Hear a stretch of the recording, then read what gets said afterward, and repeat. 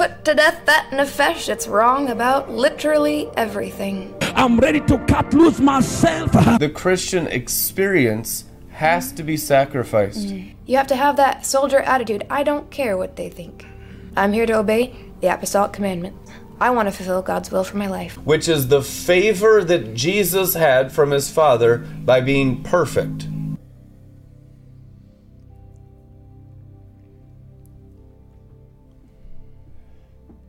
Glory, welcome, praise God, bless his name on high. Let everything that has breath in it praise the name of Jesus Christ.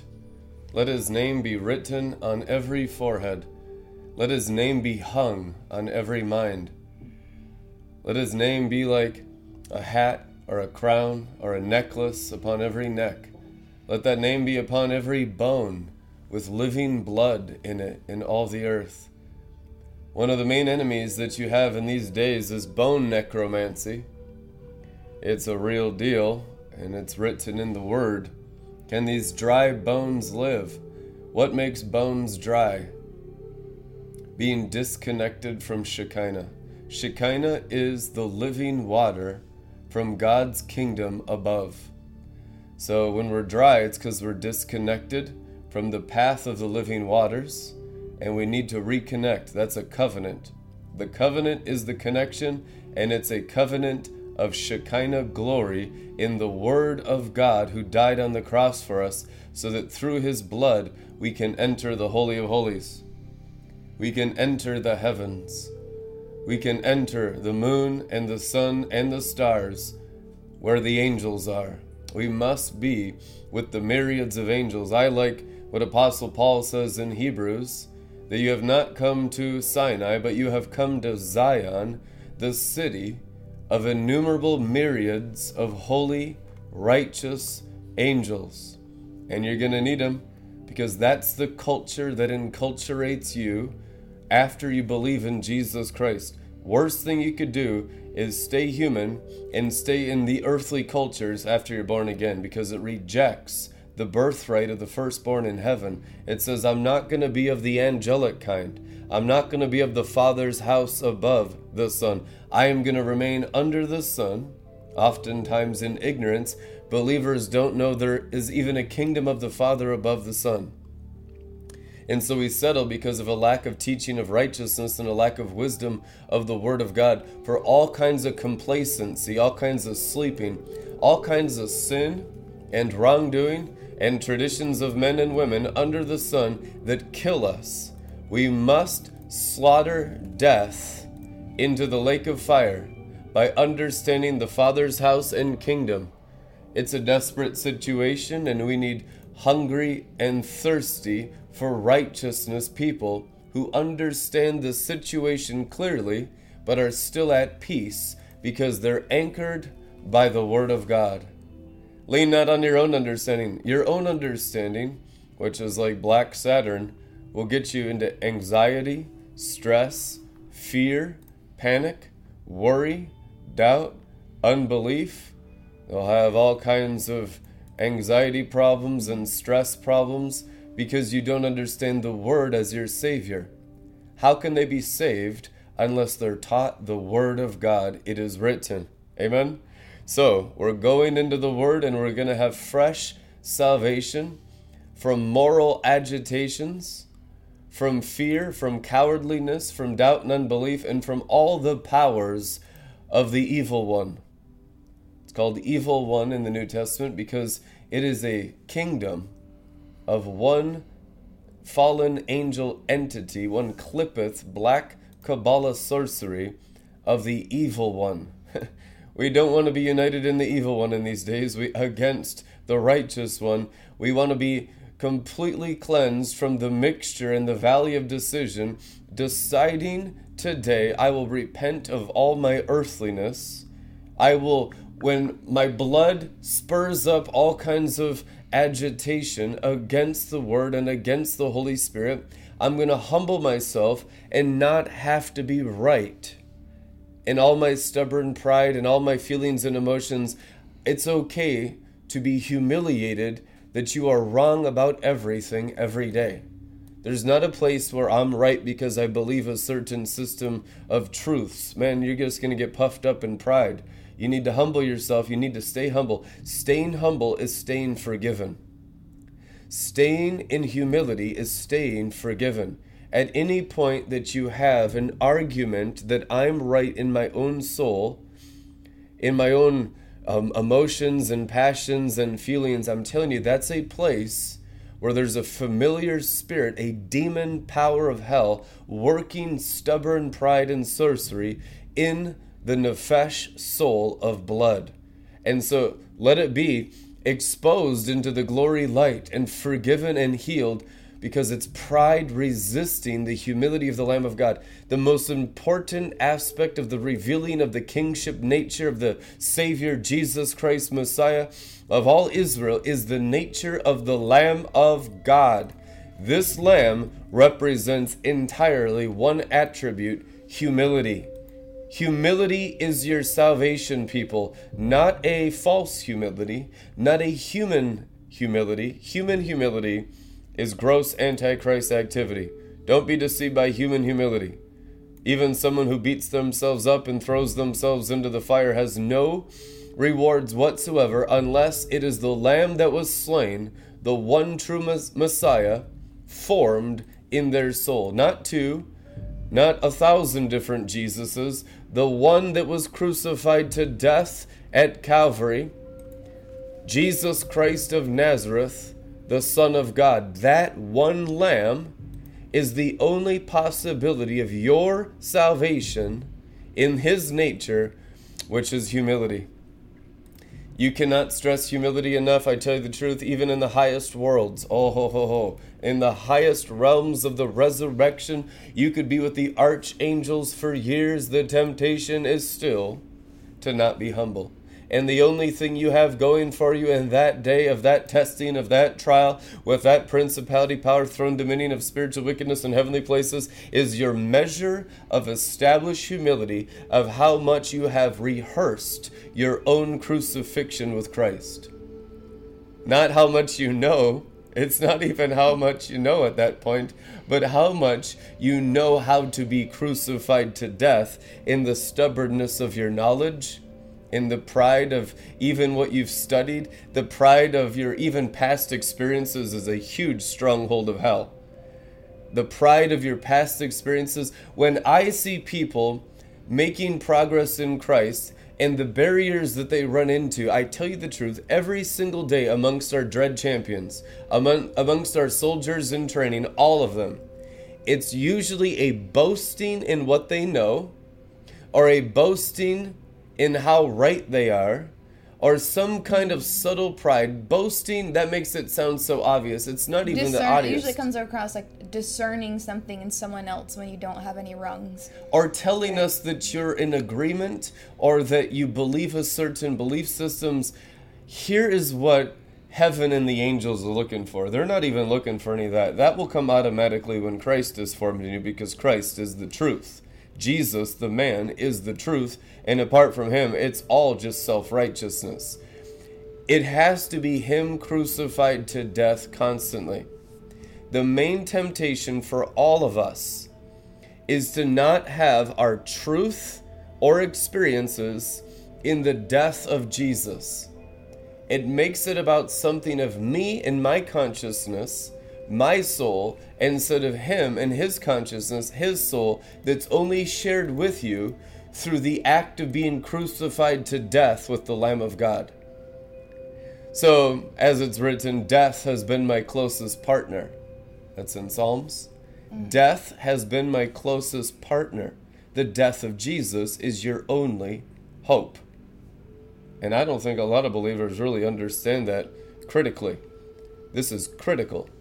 Where people come to study, they hear all these things, but unless it's him being formed in you, the Messiah, the one body of Christ, his blood flow, his living water, his name in your forehead, and your name being less and less until you can't even remember your own name because the glory is so strong. You can't remember who your family is. You might forget your own face, your own countenance. That happens. That happened to Moses. They forget their own face, what you look like. You forget your nationality. You forget your earthly culture. You forget your human mannerisms. You forget everything. That forgetfulness is called the sea of forgetfulness in Psalms, where you're actually forgiven. You forget what kind of foods you like the taste of. You forget the taste of water. You forget the taste of strawberries. Frodo, I can't remember the taste of food. I've been fasting for 5 hours. Well, you've just been engaging in the glory for 15 minutes, buckwheat. That's a buckwheat soldier, amen? Yeah. That's a buckwheat who's standing on the mountain of the Lord, who really is engaging in Torah, because the Torah scrolls are obliterating his humanity, and the only thing he's aware of is the divinity of Torah, the divinity of the Word of God. Do you understand what I'm saying tonight? How the Word is taking over your human, fallen state and condition of whatever it is, good, bad, and ugly. The most deceptive thing you deal with continuously with young Christians is a state of being good and right in agreement with even the apostle or prophet. I mean, that you're not in agreement. You're not in unity. If you're crucified to death, you're in agreement. If you're crucified to death, you're in unity. Without the death of Jesus in your heart and your mind and your brain and your bones and your marrow and every cell of your flesh of blood and that nephesh soul, without every cell of your soul of blood crucified with him, there's no unity at all with Jesus. It's all just in your head. It's all just religion. It's actually a familiar spirit. You're in total disunity. It doesn't mean it needs to take you an hour. One agreement with that word, bam, and it's a working word instantly in your soul. This is not the process that a lot of people think. Living in the glory is not something that you, so to speak, work your way up in. The Holy Spirit is the Spirit of glory. You're born again, day one, and you start in the glory, even if your brain doesn't feel it, your emotions don't feel it. It's not like you get a different God and you work your way up through different gods. This isn't paganism, working your way up the clippeth to different, more powerful, deceptive fallen angels. Hello? And that's what a lot of Christians do. They say, I work my way up God upon God. And that's when you do when you're ultra bewitched and deceived, which most believers are, because they don't understand the power of the blood and the power of the cross to experience one true God from start to finish. Amen? From start to finish, you only experience the King of Glory. The Messiah is never anything else in the Bible except the King of Glory. Right? The only time the glory lifted off of Jesus of Nazareth was for you and me to go into the glory.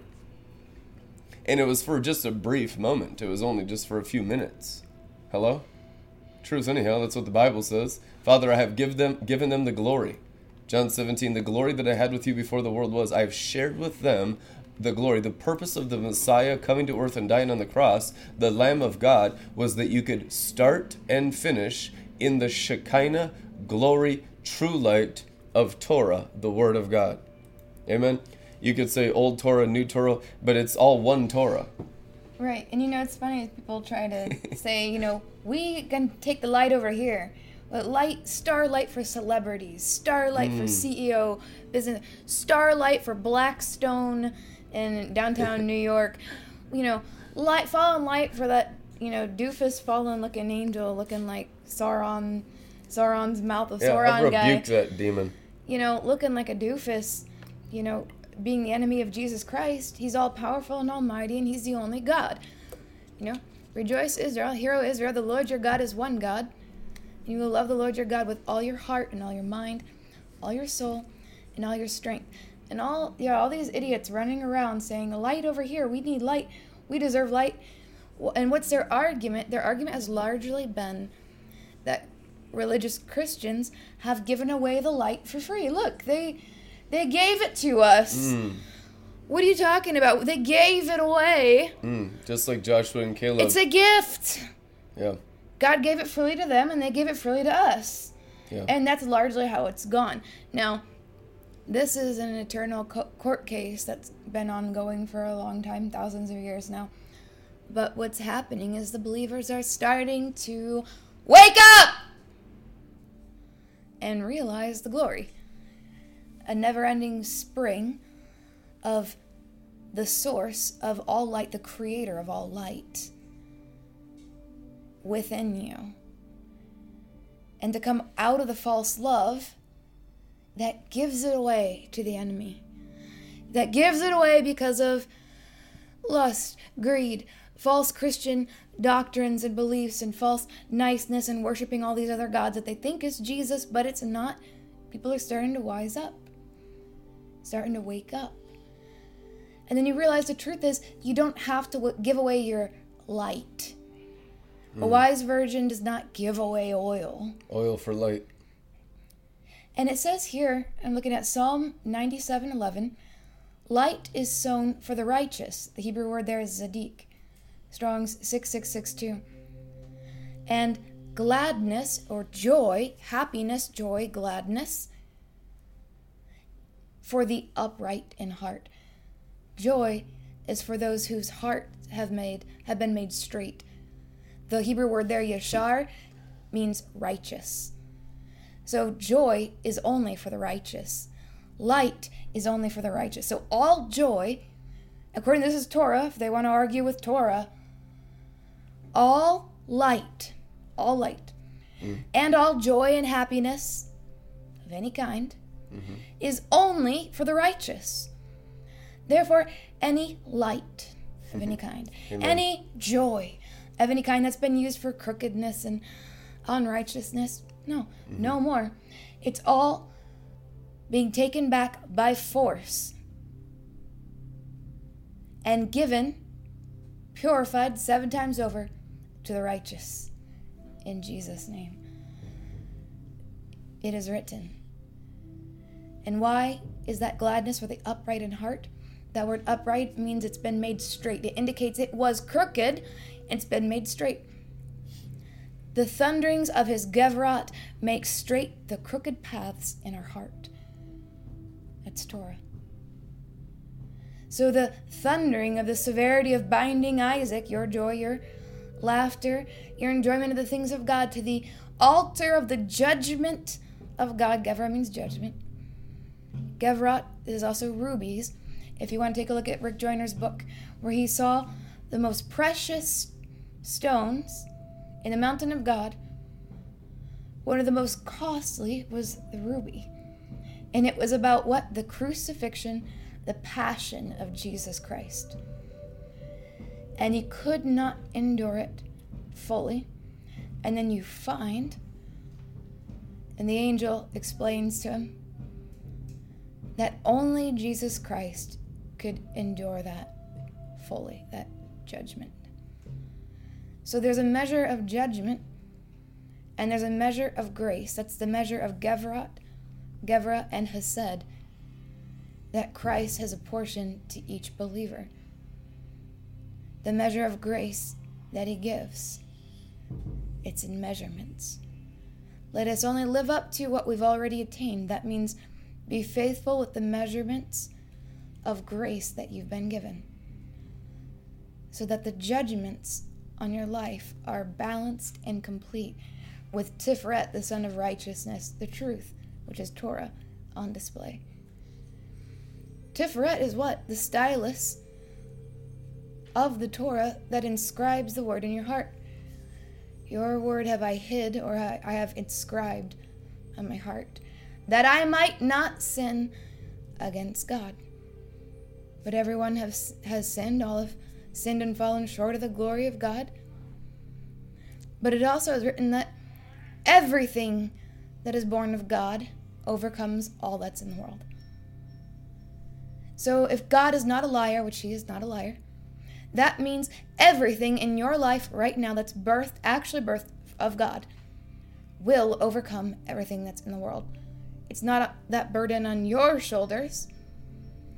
It's removing all the false burdens off of your shoulders, the strange fire of religion, all the things that you think you can add to Christ's salvation, and simply doing the works that the Father has prepared for you ahead of time. Repentance from strange fire, repentance from religious demons, familiar demons, will set you on the path of purity, because it's impossible to have purity when there is fornication with religious demons. So we say today, your sins are forgiven. Go and sin no more. Walk uprightly in peace. This is the way. Do not fear. Do not worry, it is written. Human anger can never lead to righteousness. What is human anger? Human anger that blocks righteousness. Human anger, all human anger is rooted in fear. Anger is the mask, the charade, the facade, the charade of the human nefesh, fallen nefesh. Human anger is a mask for the underlying fear. That underlying fear, whether it's readily known in the conscious mind or not, it could be subconscious. It doesn't mean that you can't repent of it if it's subconscious.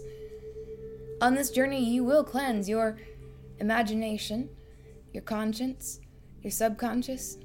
All of you gets cleansed.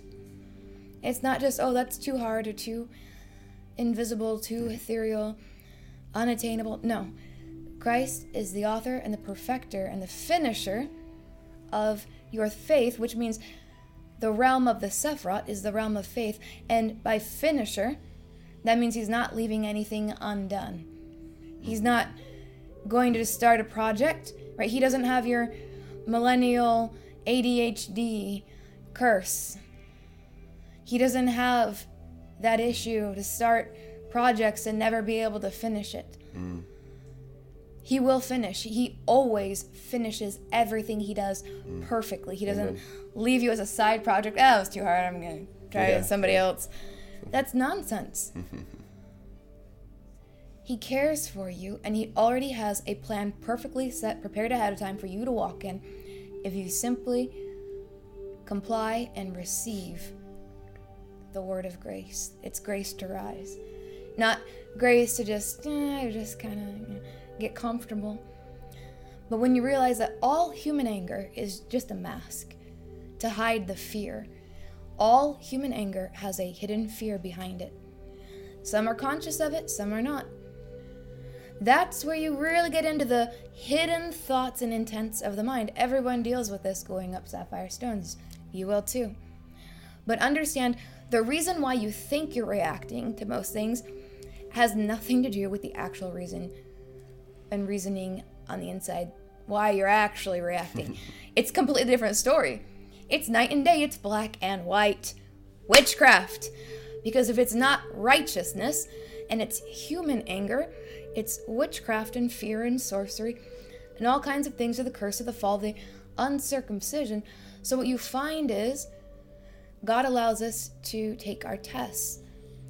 As we go, maybe you're on Malkut. You don't want to really go around the mountain again, right? You want to pass those tests. You'll have a season of testing.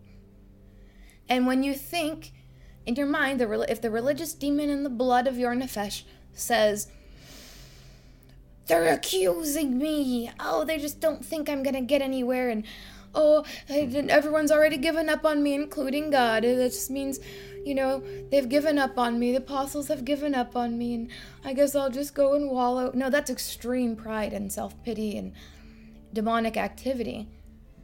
God chastises us and scourges us in order for us to change and repent. He does everything God does towards us is out of compassion, literally. He weighs all his decisions and says, you know what? I am just going to scourge the heck out of my daughter today, out of my son today, because I know that's going to get the most fruit. And if you'll just listen, the gentle knock, the gentle whisper, didn't listen. No, I don't believe that. That's not God. All right. Hey, we're going to deal with this today. Well, they're just judging me, and I just... No. Wisdom kills beasts. Don't you care about my need? And on that need, that there's a fear. That's why there's an anger, right? There's a fear. And that fear underneath usually comes with an unbelief, right? The only reason for fear is unbelief. Because it's a part of you that doesn't believe that God's going to provide for that thing. Well, I'm not going to be able to get my blah, blah, blah done on time. Oh no, but what if I miss my da-da-da? And then everyone's going to think this of me. And then everyone, blah, blah, blah. Fear is a man, blah, blah. not trust. It's a lack of trust in God, because when there's overflowing trust, there's no fear. Because also, what if that doesn't work out and everything blah blah blah and people think this and that? As long as it's God's perfect will, I know all things work for the good of those who love him. I know I love God. Check. So it's working for my good, and I'm going to try to be more sensitive so I can, you want to try to get as sensitive to where you can hear the whisper and repent. Because I notice if you don't hear the whisper and repent, you think, oh, that can't be, blah, blah, blah. Well, you hold on to that little fear. I need to do this, and they're the issue, they're the problem, they're just trying to keep me from blah, blah, blah. And God's probably just allowing that irritation in your life so that you can have a golden opportunity to change the behavior, the thought pattern, and to repent and change your mind to get the circumcision, right? Because it's all about circumcision. That irritant ain't going nowhere. If you deal with it in your own way with those people or those situations, it'll just be something else. Probably something worse next time around the mountain. So get it the first time. Mm-hmm. So when you hold on to and cling to fears, it's because of unbelief. If there's human anger that prevents righteousness, it's from fear. Where there is fear, there is unbelief. So now you got to get real with God. It's not about you and your family. It's not about you and the people who are around you. It's not about you and your friends or who said this to you. Someone's hindering your progress at work. They just take all the credit, and it's not about any of that. It's about you and your trust in God and your relationship with God, which is your connection via Shekinah. How are you going to connect to God via Shekinah? Circumcision. So that very thing that's irritating you, that you think oftentimes is just the enemy, it's more than likely God trying to remove the enemy, but it will come in the form of oftentimes people manifesting, right? It's not going to come it's not going to come in a nice, pretty, wrapped up in a nice bow. Sometimes it'll happen. But God is more interested in what's going to be effective circumcision, because he actually cares about you. He doesn't just want to coddle your behavior and your thought. When you find that certain rungs of Malkut, maybe you had an easy time with mineral level. You were a special person in that. You're like, yeah. That's everything I have is from God. Here you go, 10%, Easy. Why do people even struggle with that? That might be you. And then you get to like human level, and it's like, all my Christian experiences and everything I've put, all the years of my life, and I'm emotionally invested in it. Crap. What do I do? That was like, we spent about my entire life. That's the destruction of your own Herod temple. Every one of you will have to do that. And that one can possibly feel a little bit more brutal than just the mineral level. Well, you're dealing with higher level demonic in your own self nature of the uncircumcision than you were dealing with a few rungs back on Malkut. So what do? Grow in trust. Do you trust God? When we are trusting him, it is easy to obey. When we're not trusting God, there's fears because of unbelief.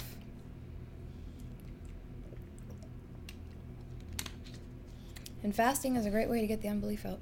I was seeing multiple visions as you were speaking just now of dealing with snakes, demons, and eagles, holy angels. So I want to just paint a picture for everyone, because we're all picture learners.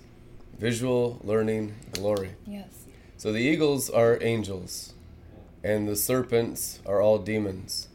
So the serpents come and they try to build magic spells upon the foreskins of your heart. Okay, the uncleanness of the heart, the uncleanness of the mind. When you hear uncleanness, think anything human. Okay, anything human in Jewish rabbinical thought is unclean. You first and foremost need to distinguish between the divine and the profane. If you haven't done that, then you haven't even heard about being a priest of Jesus Christ. Okay? And you need to learn the priesthood like Samuel from your childhood, lest you grow up and you can't divide the profane from the divine. Therefore, there's no wisdom, no discernment, and it's all just human, and your divinity is human, and your Christianity is human, and you're completely lost pagans. So this is essential foundations of Christianity that we need to have instilled in our hearts fresh and anew today. When the demon comes and he comes upon any area of uncleanness of the human being, he wants to build magic spells. Magic spells are what Jesus Christ said in the red letters, that your words will be your judges. Okay? He was not saying his word, he's the word of God. Jesus is the word of Yarevave. But if you did not have the Torah of the Father working in your hearts and minds and bones and marrow, Jesus said there would be other words working in you. Your words would be your judges. The word your words in there means magic spells, the magic arts of those that are outside the Father's word, outside the gates of the 12 tribes of Israel. It is written. So magic spells are the strongholds. When the snakes come in the dust of your uncircumcised hearts and minds and dealing with the area where you're human beings, the serpents, for all sin is serpentine, and all magic arts are serpentine. The whole kingdom of hell is serpentine, serpent in nature. Therefore, it builds upon lies and areas of your humanity. These are your strongholds, and these serpents, if they're not dealt with, are your gods. Your familiars are your gods. We say, well, I only have Jesus as my God. Remember when Jesus was explaining to the Israelites, I know you say that, and you got nice theology from going to church, but Jesus said, well, Satan's still your God, and he wasn't just being mean or attacking them or beating them up with religion. No, he was telling them the truth. Jesus is love. The truth is love. He was saying, you say one thing, but the condition of your invisible inner man is of the substance of hell, but I'm going to save you from it if you can hear me and allow it to change your inner man to agree with God's will. But they wouldn't allow their inner man to hear it and deal with the magic spells. Therefore, they turned on him in a rage and murdered him, shouting, crucify him, crucify him, crucify him, give us Barabbas. And Barabbas was a murderer. So they wanted murder, okay? What is murder? Religion. Give us religion. Religion is the sin of murder instead of the Lamb of God, the Torah of the Father, which is love. And we do that in all of our foreskins and our membranes. That's what it means to be a human being. That is the epitome of Revelation 2:5. Remember the heights which you have fallen. That's understanding and comprehending the entire curse of the fall as human beings. And it's not overwhelming. It's a wonderful freedom if you can receive it today, because it's the truth anyhow. If you can receive it and understand the heights of that all that's going to be removed from your hearts and minds and bones and marrow for all your ascension with Christ Jesus, your eternal lives that can begin today and continue today, is just dealing with magic spells. Serpents and their words. They hang their words like charms on your eyelids, on your ears, inside your eardrums, and your tongue. So you're just thirsty for wickedness instead of thirsty for righteousness. Hello? Most people are thirsty for sugar more than they're thirsty for the word. I don't see too many people begging to go in front of the screen mirror so I can just get totally fried on the Shekinah glory. That's like 1 in 10 million believers, right? Okay, so there's a thirst of the mouth for sugar or for sweets or for food or for drink or for the natural dimension or for whatever human thing. We need to switch up our senses, remove the magic spells of the serpents out of our gates, our eyes, our ears, our nose, our mouth, our touch gates, and remove those charms, and remove all those arts of demons and snakes and serpents, and all those words working deception and destruction and death in us from birth. Remove them. That's what circumcision is. And he's trying to remove them off this audience right now, so pay attention. Let it be removed off of your senses. There's a cleansing here tonight. There's an interaction with heaven. This is not just you coming and watching a show. This is not like watching a cartoon or watching a preacher on YouTube. This is interactive. Your soul is interactive with angels inside every word. That's the prophetic. The prophetic is everything's alive. It's charged with light. And if I pay attention, I'm going to get changed right now. Angels are going to hang some things on my senses and remove the charms and the magic spells of the demons. So you go from snakes to eagles. Eagles eat snakes in the natural, so that you can understand that in the spiritual, in your heart and mind, underneath your skins, in your senses, in your eyes, in your brains, in your hearts, in your bones and marrow, in your bloodlines, the eagle of God, many, many, many millions and millions of eagles are trying to devour millions and millions of snakes. Okay? There are millions and millions of snakes, and snakes all work for the building of the clippeth. They build the kingdom of hell. Okay, Rome was not built in a day. You know that. Say, well, how about Babylon the Great? Babylon the Great was not built in a day. Babylon the Great was built in 6,000 years of human filth. Now, what is human filth? We could say, well, it's rebellion, it's, the crackhead, it's the prostitute. No, it's simply being human. It's being a good human, a bad human, or a perfect human, which is the Antichrist. A perfect human is as Antichrist as it gets. I don't think you guys really get it. How being a perfect human is being the epitome of Lucifer. A perfect human is the epitome of the Antichrist that opposes what? The divinity that starts inside the clay vessel. So a lot of times you have so much religious serpent activity and magic charms hanging on your senses. You come around here and you listen and you come around the prophets or whatever, and it's like about being a good human and trying to be a perfect human. That's all magic. That's all magic spells. That's all Black Malkut. So that's all Antichrist. We come here to die to the human being. Therefore, we're not resisting the Holy Spirit who's trying to form one person in us, Jesus. One person. You're one person's body, the body of Jesus Christ. You are not an additional body of Christ. You are not an additional Christian out here. You're not a temple disconnected from. If you're disconnected, you're no longer a Christian. If you're an individual Christian out here with individual interpretation, you're not, in fact, a part of this body. You've disconnected from his body because your mind is now building its own deification inside through using New Testament scripture, which is magic arts. You're now a magician, you're a Balaam, you're a sorcerer, you're a witch. So witchcraft is trying to finish in the flesh what began in the spirit of grace. We try to finish in our brain with our senses, and what do? We grow in magic charms, we grow in magic spells, we grow in the serpentine nature of the human being. Understand this clearly, people, today. The serpentine nature of all the fallen angels of hell is simply the nature of humanity. Male, female, Greek, Hebrew, and all of it combined. Simple, right? So now there's no confusion about fixing up the old man or fixing up the serpentine human being. There's the desperation to get into the eagles, to eat the snakes out of our hearts, our DNA, our cells, our molecules, our atoms, our existence. The whole temple gets progressively consecrated. Now I'm the temple of the Holy Ghost, and my life is no longer my own, so all the stress leaves. So I'm not here in self-justification.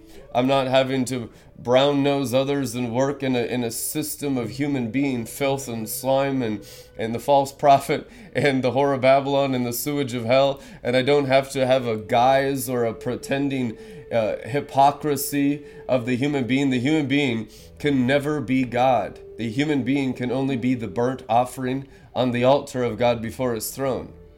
So the dying daily is the removing of all that serpentine wisdom.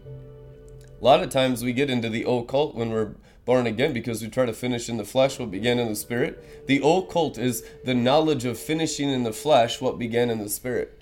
Notice that the magic arts and the deep secrets of Satan in Revelation chapter 2 are associated with the principality of Jezebel. That you don't need to know those deep, mystic, satanic secrets. Jesus Christ, red letters, Revelation 2, of that woman Jezebel. So what does that mean?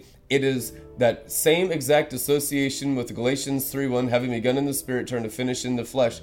You foolish earthly Christians, who has bewitched you? The bewitchment of Jezebel is the magic arts learning, literally paganism in your brain, of how to be a perfect human being when you begun in grace. Trying to finish in self-righteousness. Trying to finish in the clippeth. And that's why you see so many Christians work their way up a system of self-righteousness, a system of self-importance.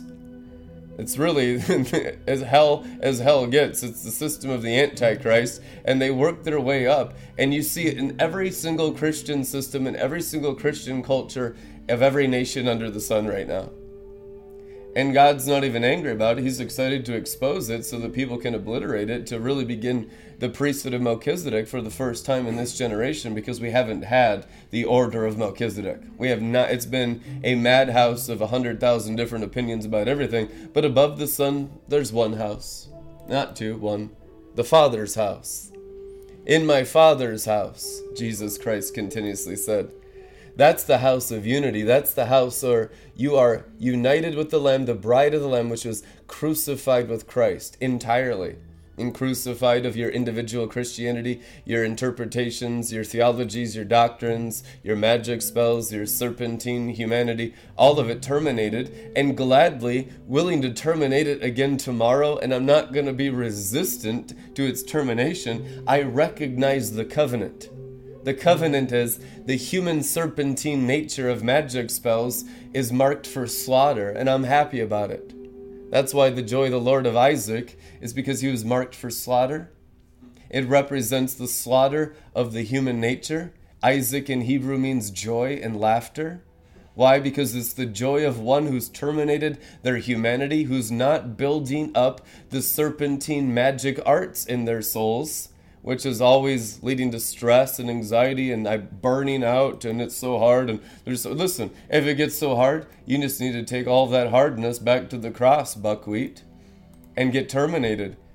But it might, when it gets hard is when a serpent came around and built something on one of the unrenewed areas of your heart and mind, and now you got a magic charm hanging there.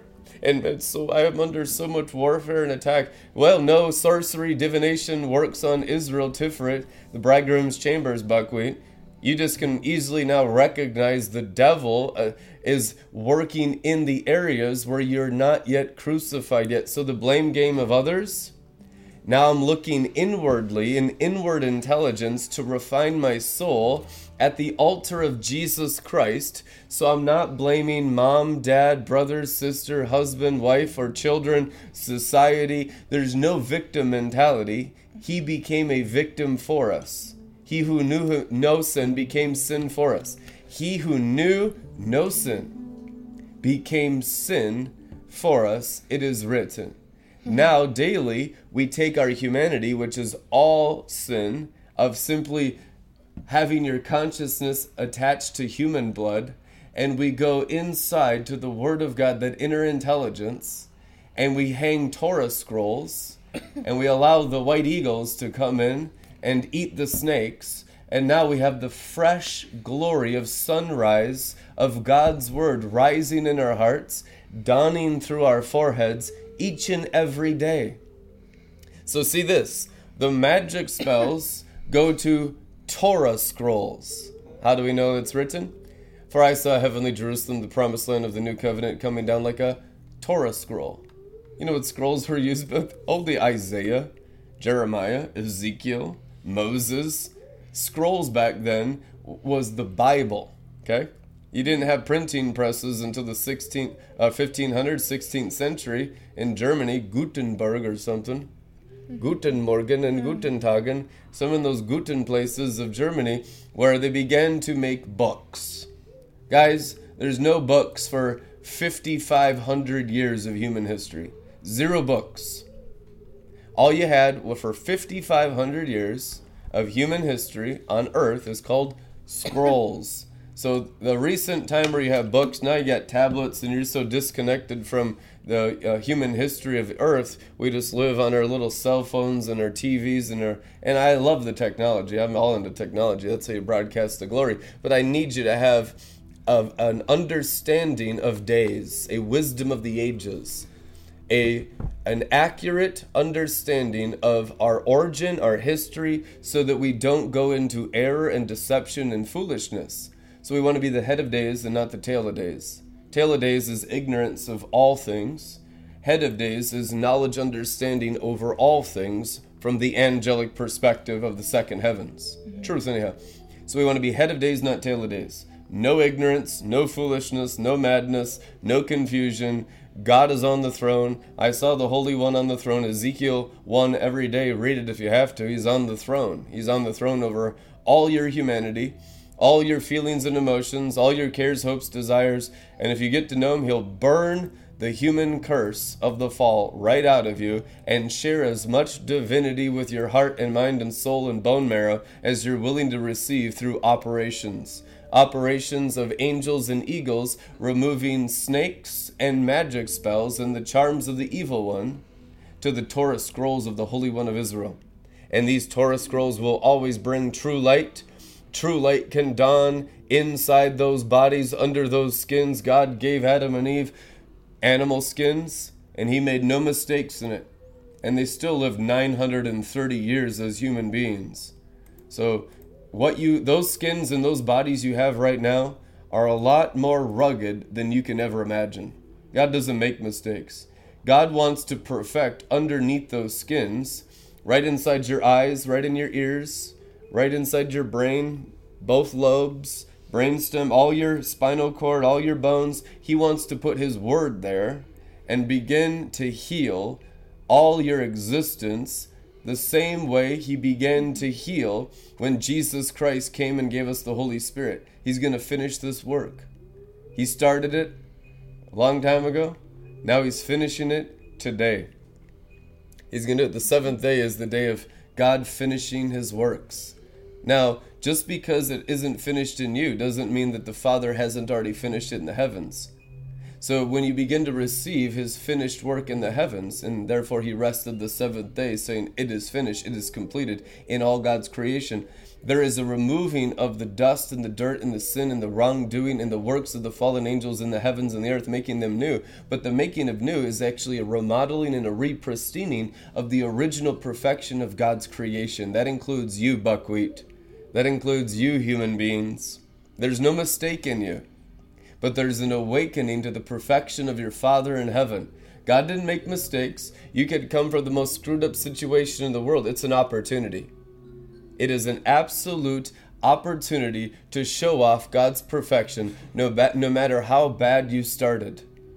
It's true. Some of the greatest men and women of God of all time started off the absolute worst, dealt the worst hand of cards imaginable. It's just like throw them all in. I mean, I just like bust right from the start. Just busted the day you're born. Born a tar baby, born a crack baby, born with alcohol. Born in the camp fetus. of Moab in the labyrinth of Pan. And we curse all the works of Pan and Moab. Amen. So how you're born of flesh is of little regard. How you're born of spirit and water is of all regard. And we need to regard the works of the Spirit and the water of the Torah of the Word of God the Father today to remove all the magic arts, those magic spells, and all that circumcision. So just like when they do work on metal, and some of these strongholds in your DNA are metal, they're metallic, it's strong, right? But then when you deal with metal, there's a corrosion that you blast water on the metal so that it can slide away from the stronghold in your DNA. So the more stronghold you have, the more water is required. That's why these are the days of Noah. because the DNA is so corrupted, the RNA is so corrupted, the curse of the fall and the religion and the magic arts and the magic spells and what's going on in your brains and your hearts and the emotional chaos and the confusion of the principalities upon the believers. It's very much likened exactly today of everyone on earth who loves Jesus in Egypt under the second heavens of the clippeth, not understanding how to escape the situation. Endless lawsuits against the righteous trying to take over the U.S. government. Endless accusation, endless manipulation of laws and court systems. And it just seems like absolute impossible ways of changing our earth and our world. But I tell you the truth, the eagles will change it in you and then will manifest the victories of Christ as the snakes and the magic charms and the magic spells are eaten right out of your bellies. They'll start right in your stomach. I remember when I got baptized in the Holy Spirit, January of 2000. I'd never heard of the baptism of the Holy Spirit. My only exposure to Christianity was the Roman Catholic Church, going to Catholic school for 7 years. So this stuff was all just so brand new to me, just so mind-blowing. So I'm laying there. They wouldn't give me another roommate. Minnesota Teen Challenge, downtown Minneapolis. Men's program, 18 years old. This is January of the year 2000. I've been getting delivered from demons every other day, up to 2 hours a day, of the pastors in the program driving demons out of me.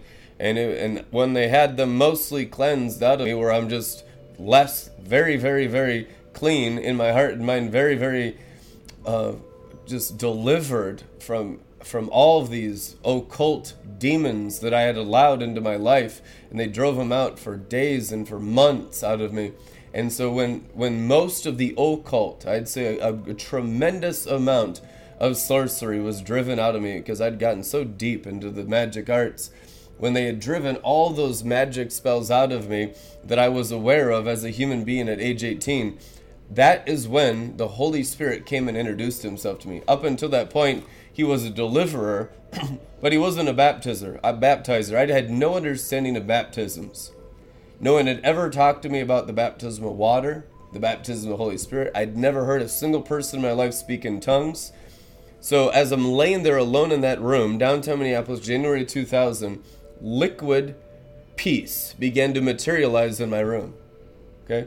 Liquid peace manifesting in my room and began to move like waves through my feet and through my legs, then went right through my belly, then came right through my chest, and as it went through my head, I started speaking in tongues. That was the Holy Spirit, the first time introducing himself to me. And I ran to the staff, and I said, "What is this? I'm speaking in tongues." And it was James, Pastor James, that was working in the men's floor right now, and he lit up with joy because I know he'd been praying for me. And he said, "That is the baptism of the Holy Spirit.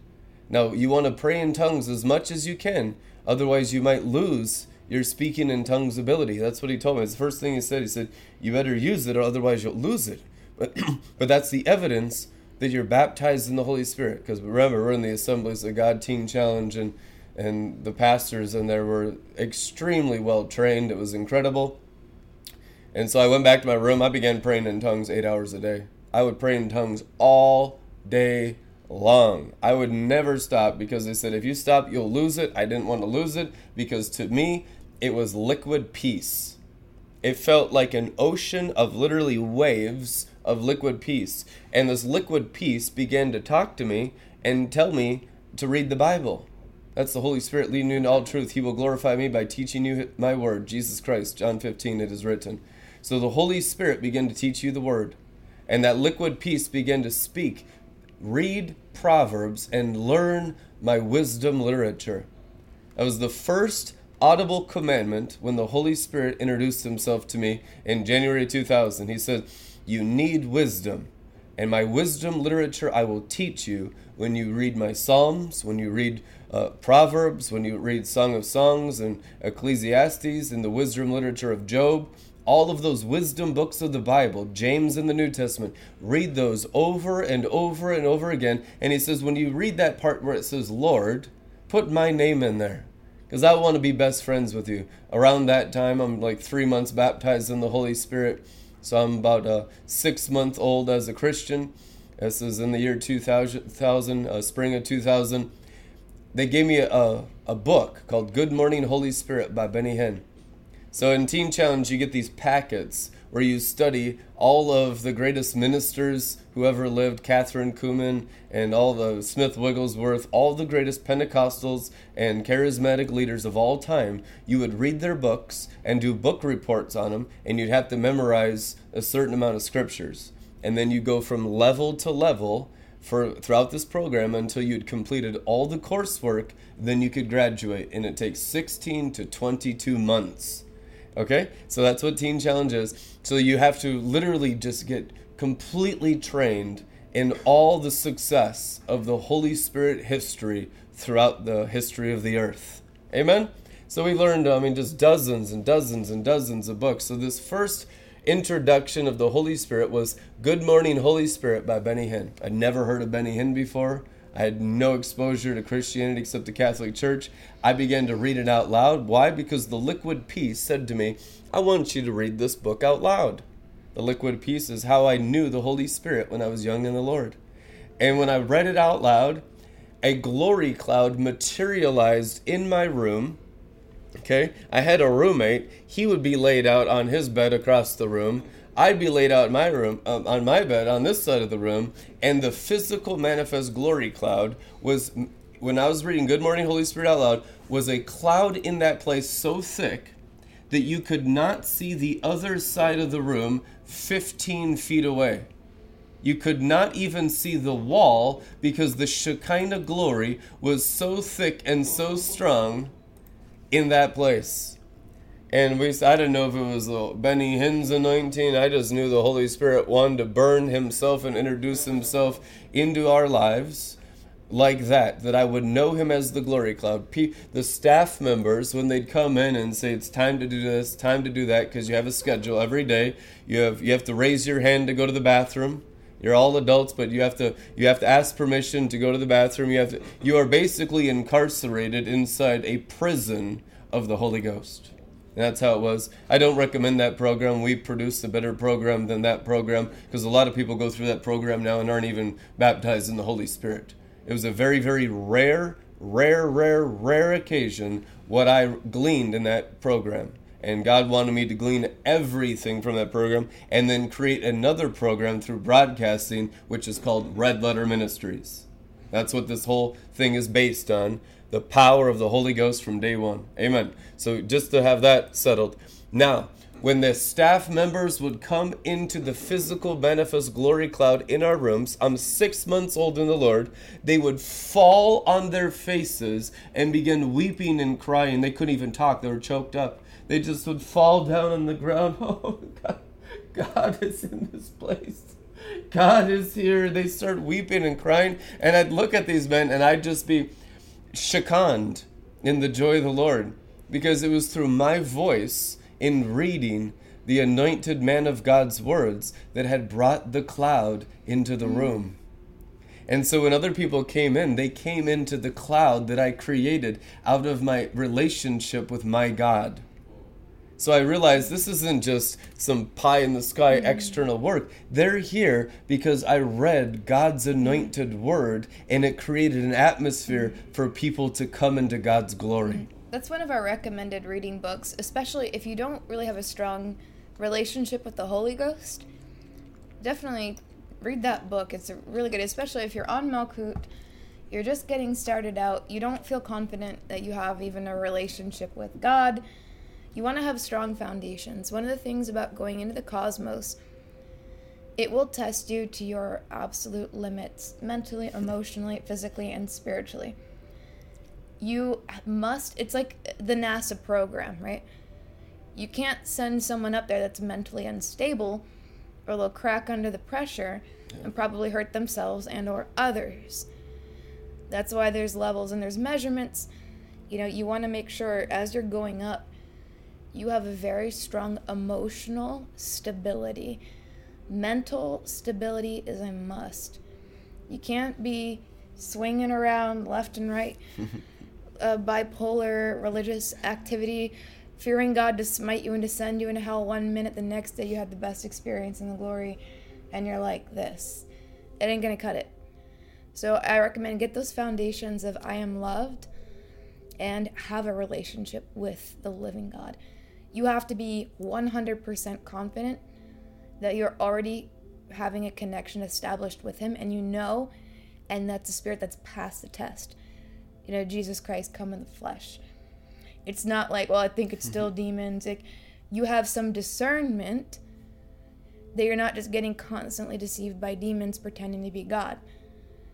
You have to take care of that before you go cosmic. Literally, if you're going to be mentally and emotionally unstable, you are not going to make it in the cosmos. It's not going to happen. Now, overcoming all that's in Malkut will set you up for success, and you begin to have that stability that comes from a confidence in knowing God, not outward confidence of the nefesh. Nefesh confidence. The nefesh is a liar. It's just like, well, I know, and da-da-da. It's like outward zeal, but with no foundation or substance. When you go home and it's you alone in the room in the dark and you don't know what kind of spirits are around, God's got you. That's what I'm talking about. You're not worried about it. It doesn't mean you ignore the demonic issues, but you're confident that God's going to give you the prayer or the word or what to do to deal with it. Because if God shows it to you, that means you can do something about it.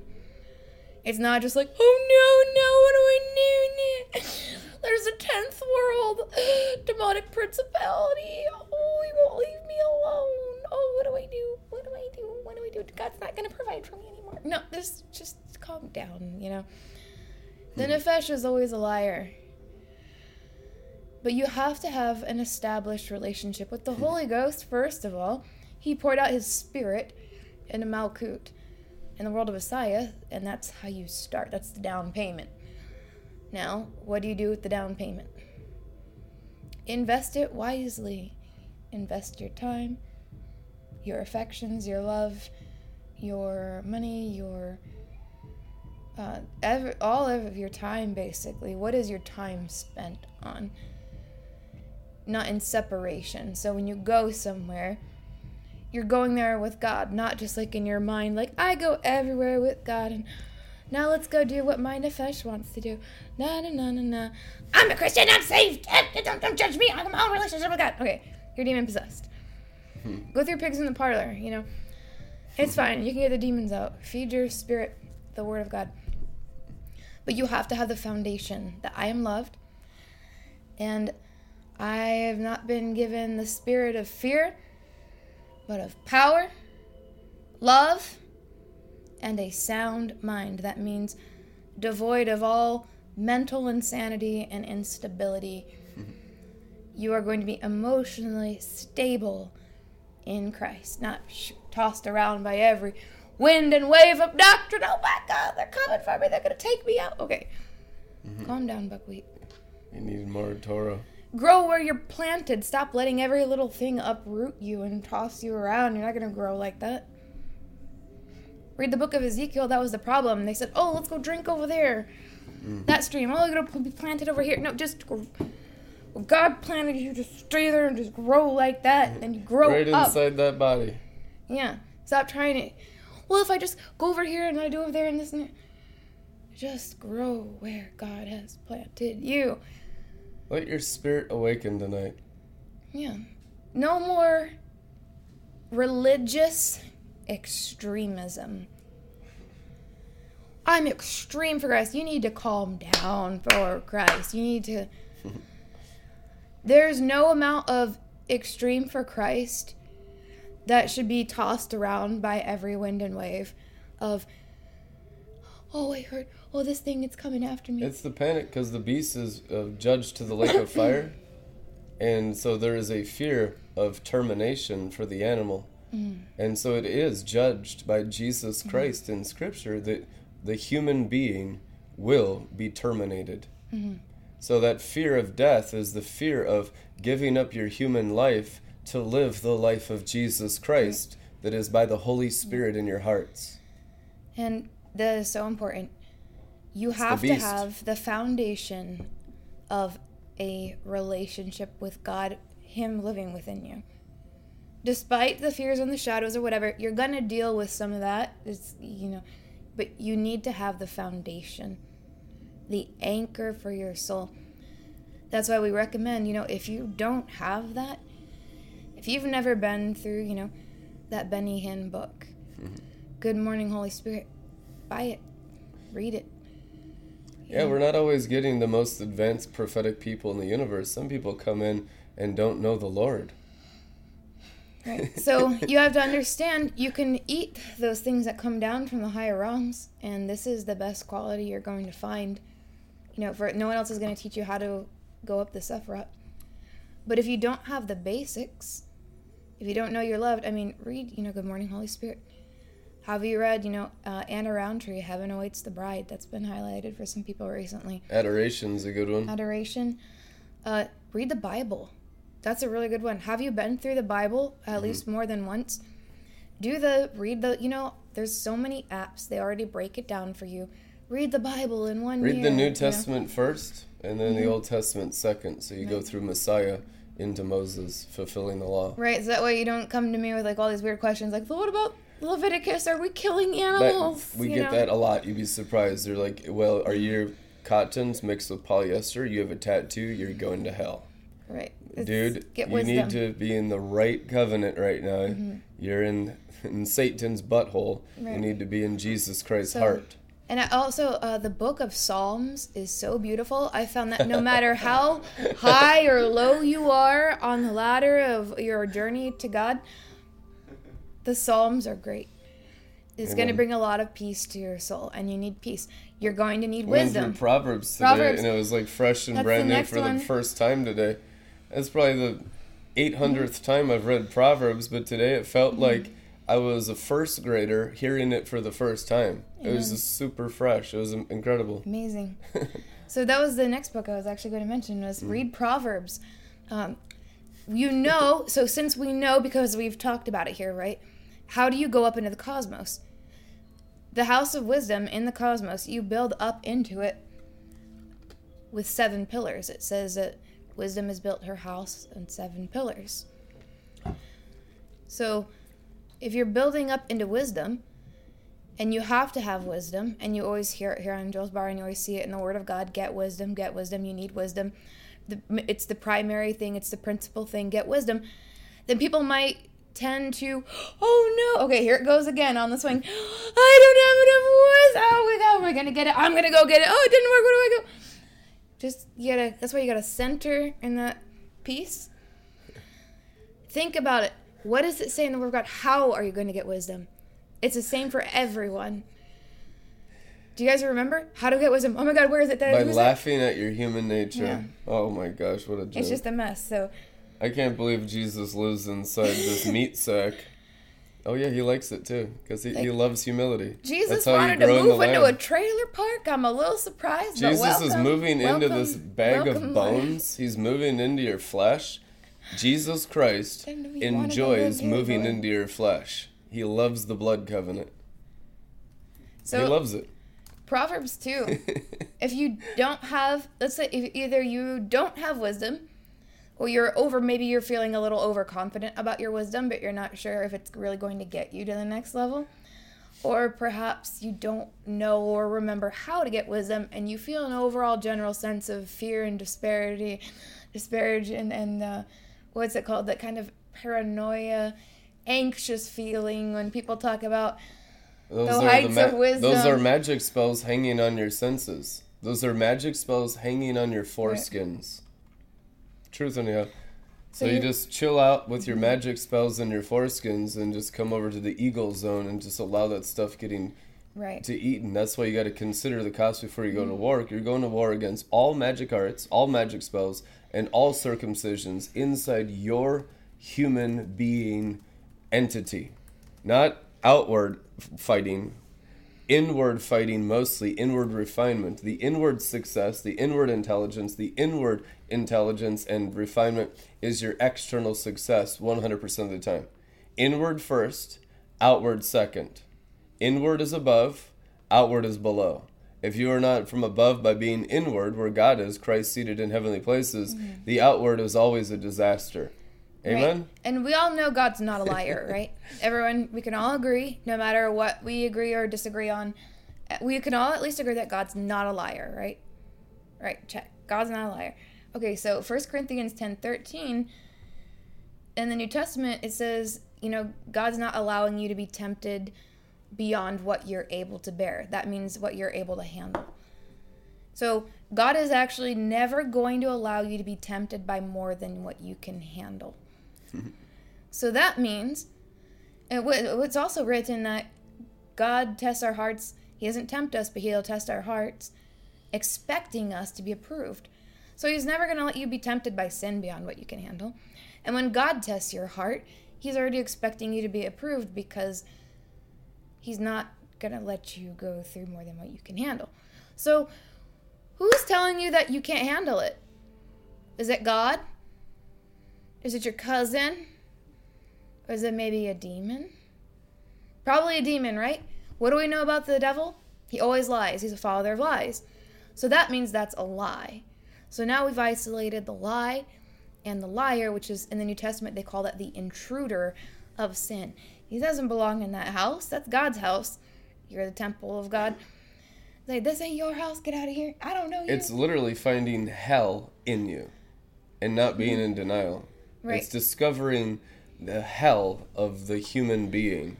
And that's the root awakening. That's the first conviction of a person when they're hearing the gospel for the first time. Like, man, I need a savior. I've discovered hell in me.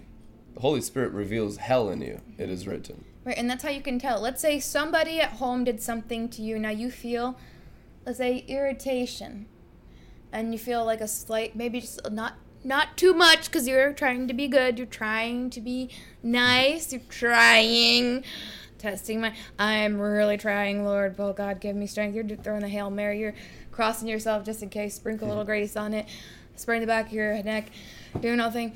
Get the BB luxury perfumes and assault them with it. Spray your brainstem.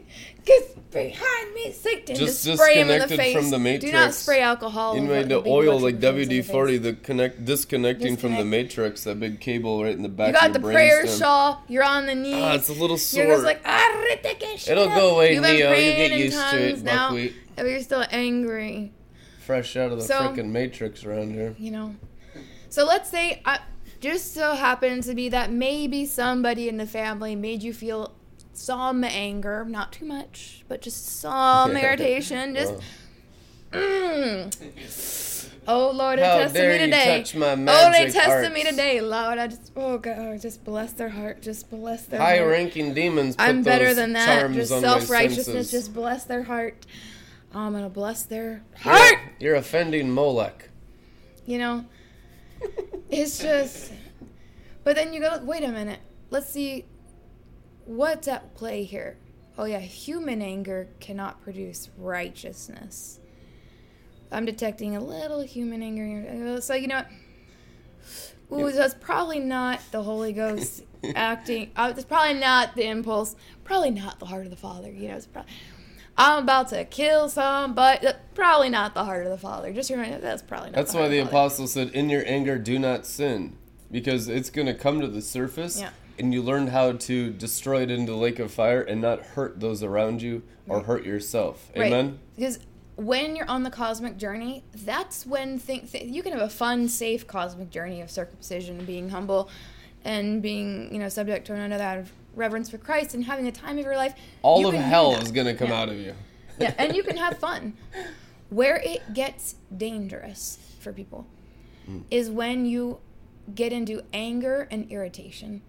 That's when it can start to get actually dangerous. And so we want to make sure in your homes you have a covenant of peace. Amen. Because That's when it gets actually dangerous, is when people start going angry, start going irritated, start reacting, start opening the mouth and speaking out of that. That's when you're actually getting into actual danger, because that's a snake. Yeah. A snake rider showed up on the magic art that you're channeling through your Right. blood at that moment, and so you're demon possessed. Now you're endangering yourself and your family, and you're channeling Satan. And so that's where you start to get things now there's grace and there's time, so repent quickly, but that's when you get into that danger world.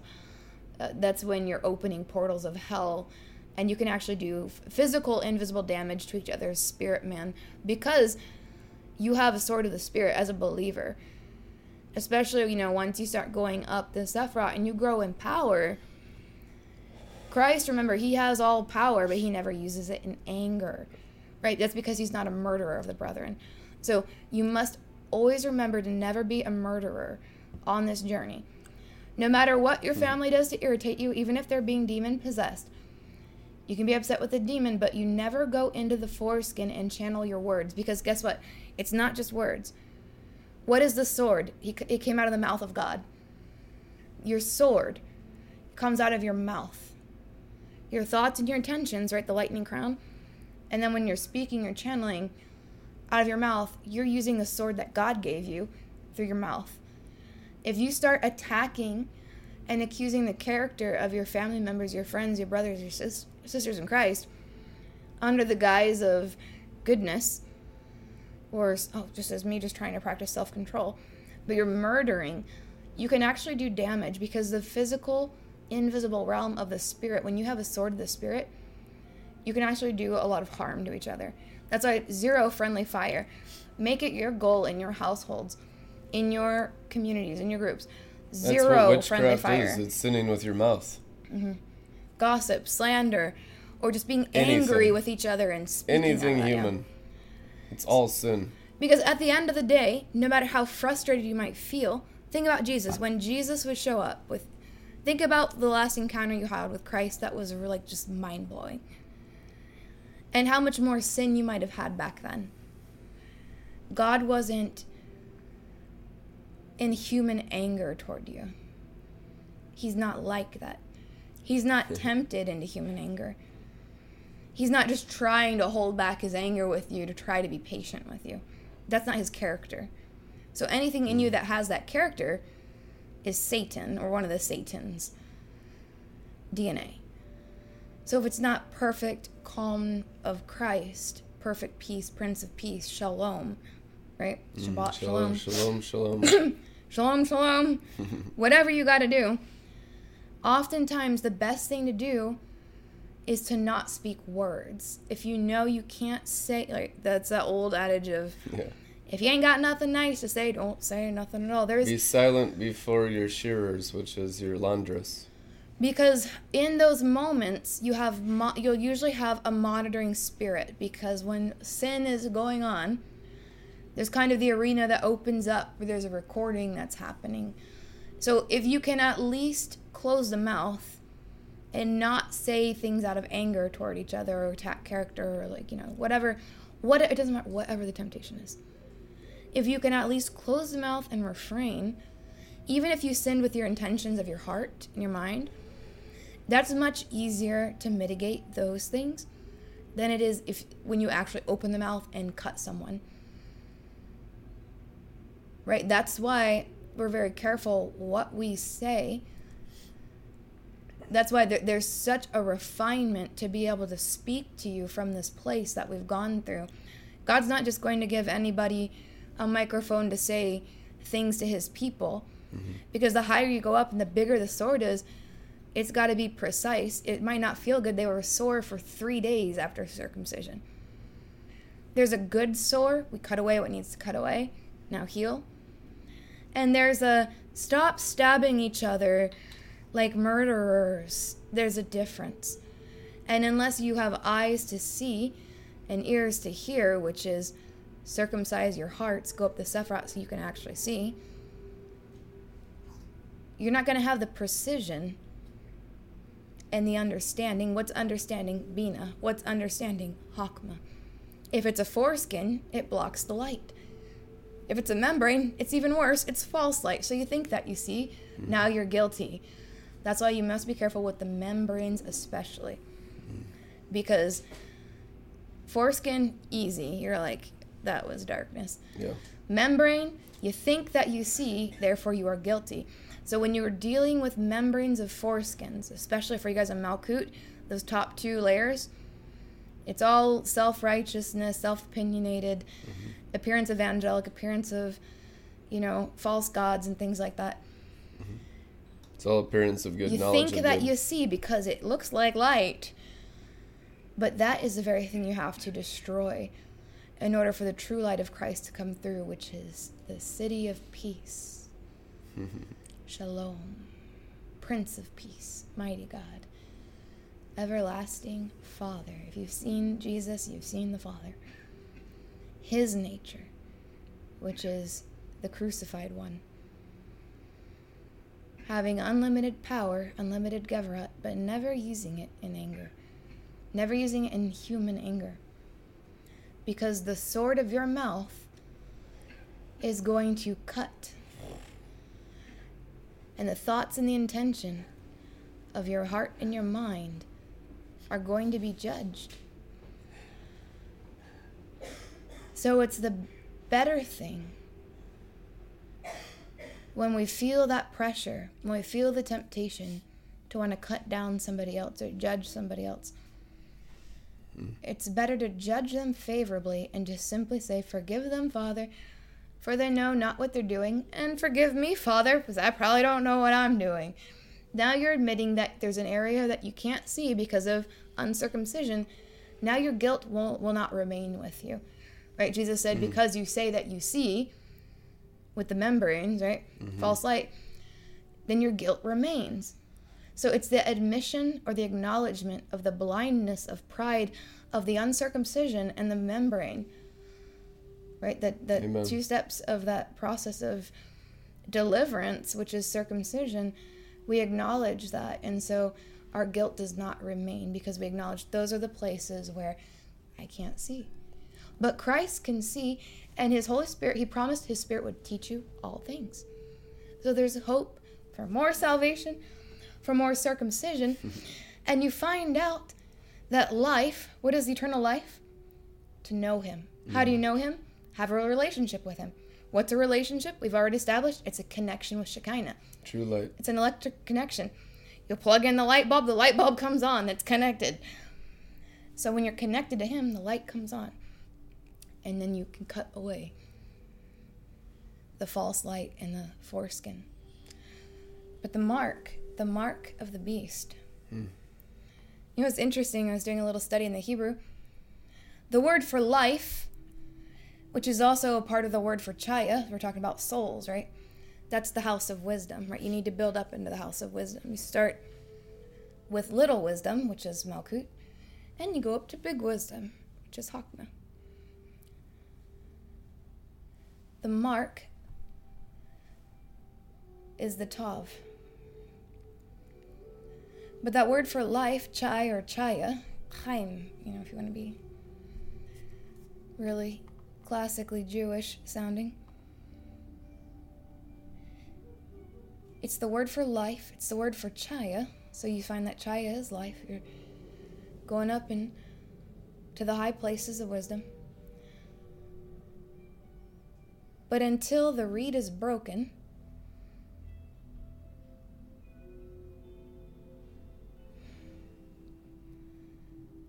the chayat means beast. That T, that tav at the end, means a mark. Literally a mark. The old mark for it, there's like a little. So it literally looks like it says, in Kabbalistic terms, the mark of the beast. Well, what about the holy creatures or the living creatures around the throne? The holy chayot, the chayot. They're creatures, you could say beast. Yeah, they have hooves. But how does that mark change in you?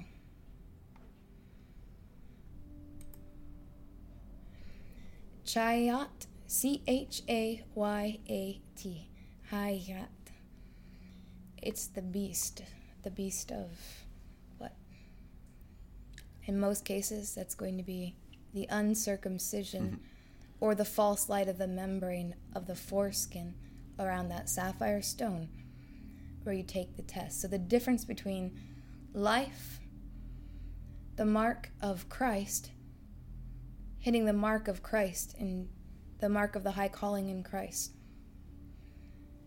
is when you break. It's called the breaking of the reed of Egypt. So if you take that tav and you break the reed off of the end of it, it changes meaning. And you'll find that that same occurrence is when chametz, which is the leaven, teaching, is broken, the word matzah is formed.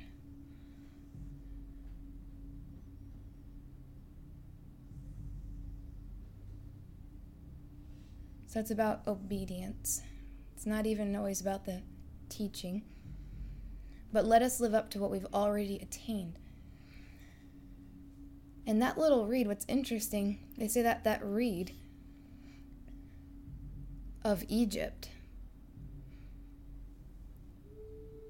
was when Solomon had married an Egyptian princess, that the Geverot descended into that mire, and that reed was put in the mud, and on top of that reed and that mud was built the city of Rome. And that's the origin of spiritual Rome, is that worldly or demonic influence of wisdom.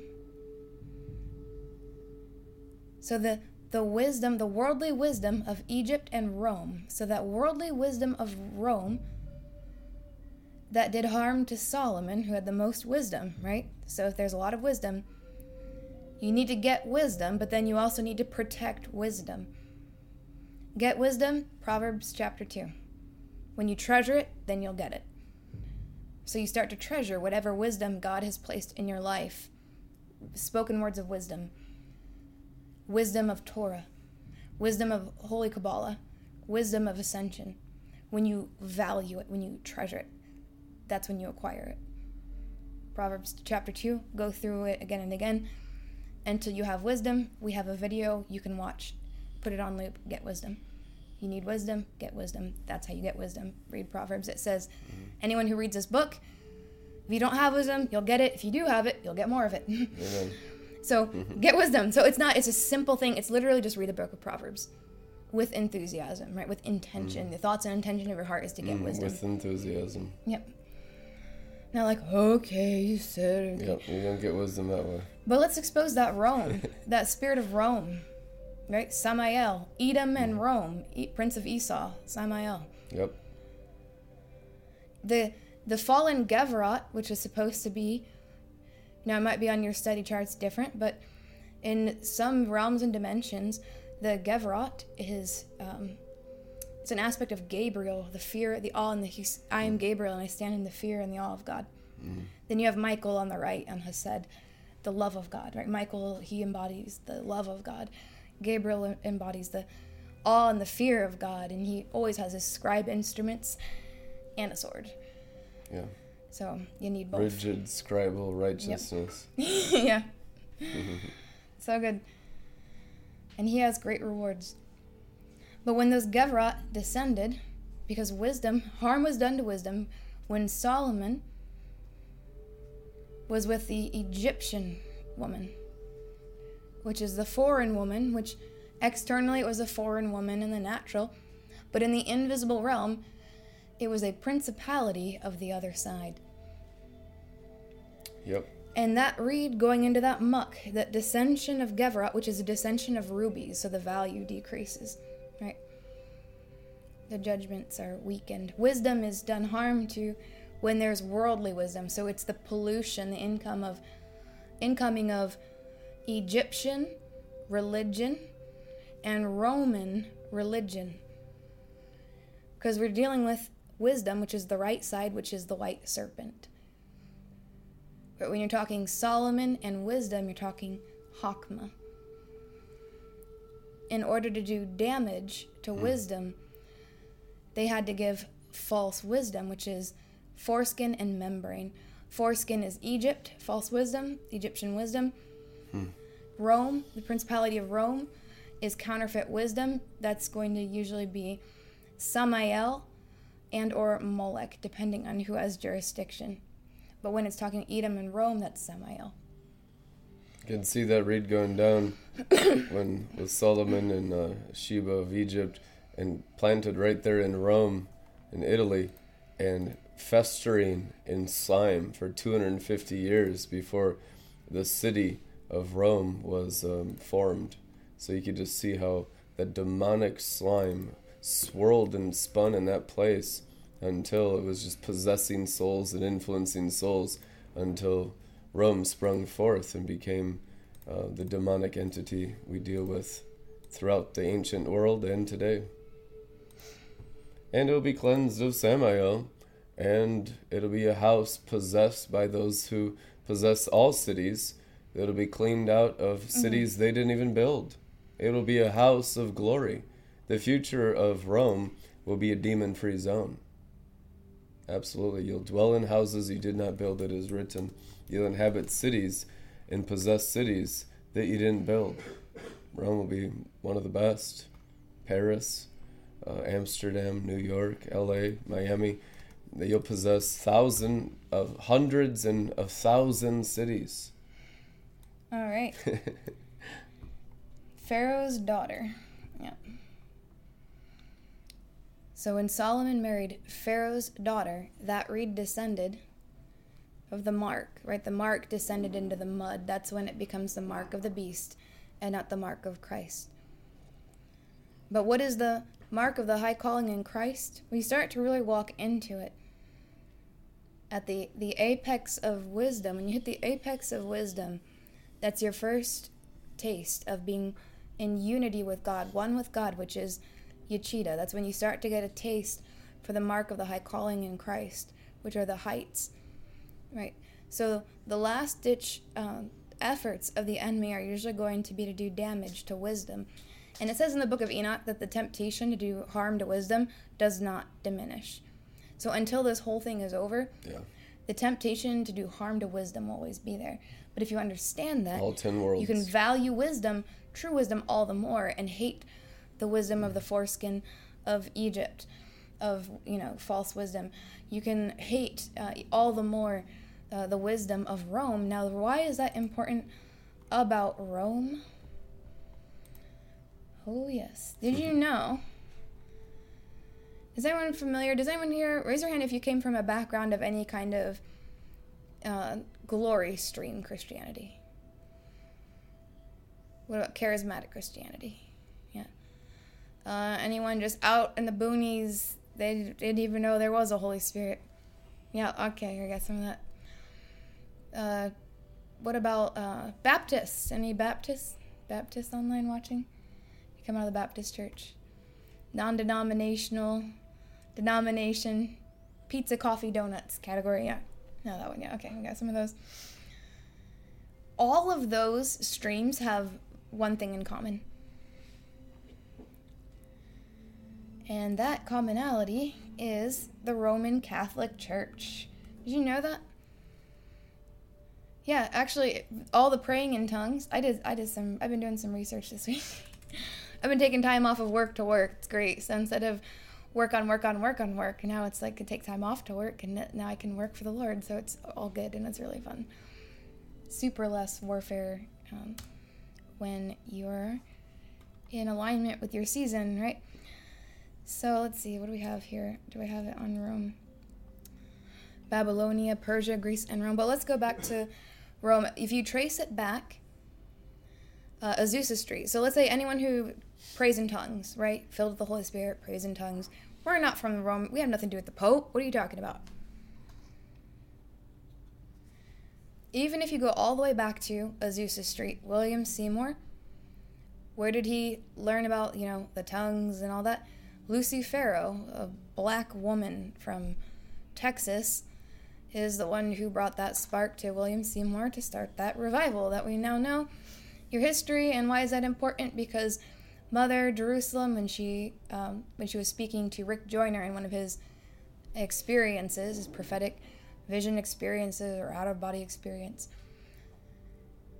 when you recognize and honor not just the patriarchs but the matriarchs of faith, that's when things are going to start happening. So I'd like to honor Lucy Farrow, who is a mother, and even the ChatGPT bot. I was checking, like, let's see if this is legit. Even ChatGPT knows about Lucy Farrow and all that. So I was just like, it's in the papers, it's just not really taught in Jezebel's Christianity. Yeah, it was erased from the Church of God in Christ and the Assemblies of God history. So if you are in Kojic, or came out of Kojic or the AG, you don't even understand the origins of your existence because It's not William Seymour. And I think that's so sketchy because, Rick Joyner was talking to that manifestation of Mother Jerusalem and in talking about how Jezebel is going to be overcome, which is basically the last thing you have to overcome to get off of Malkut, to get into Yesod of holiness and go cosmic, right? So they do things like that on purpose. What did she say?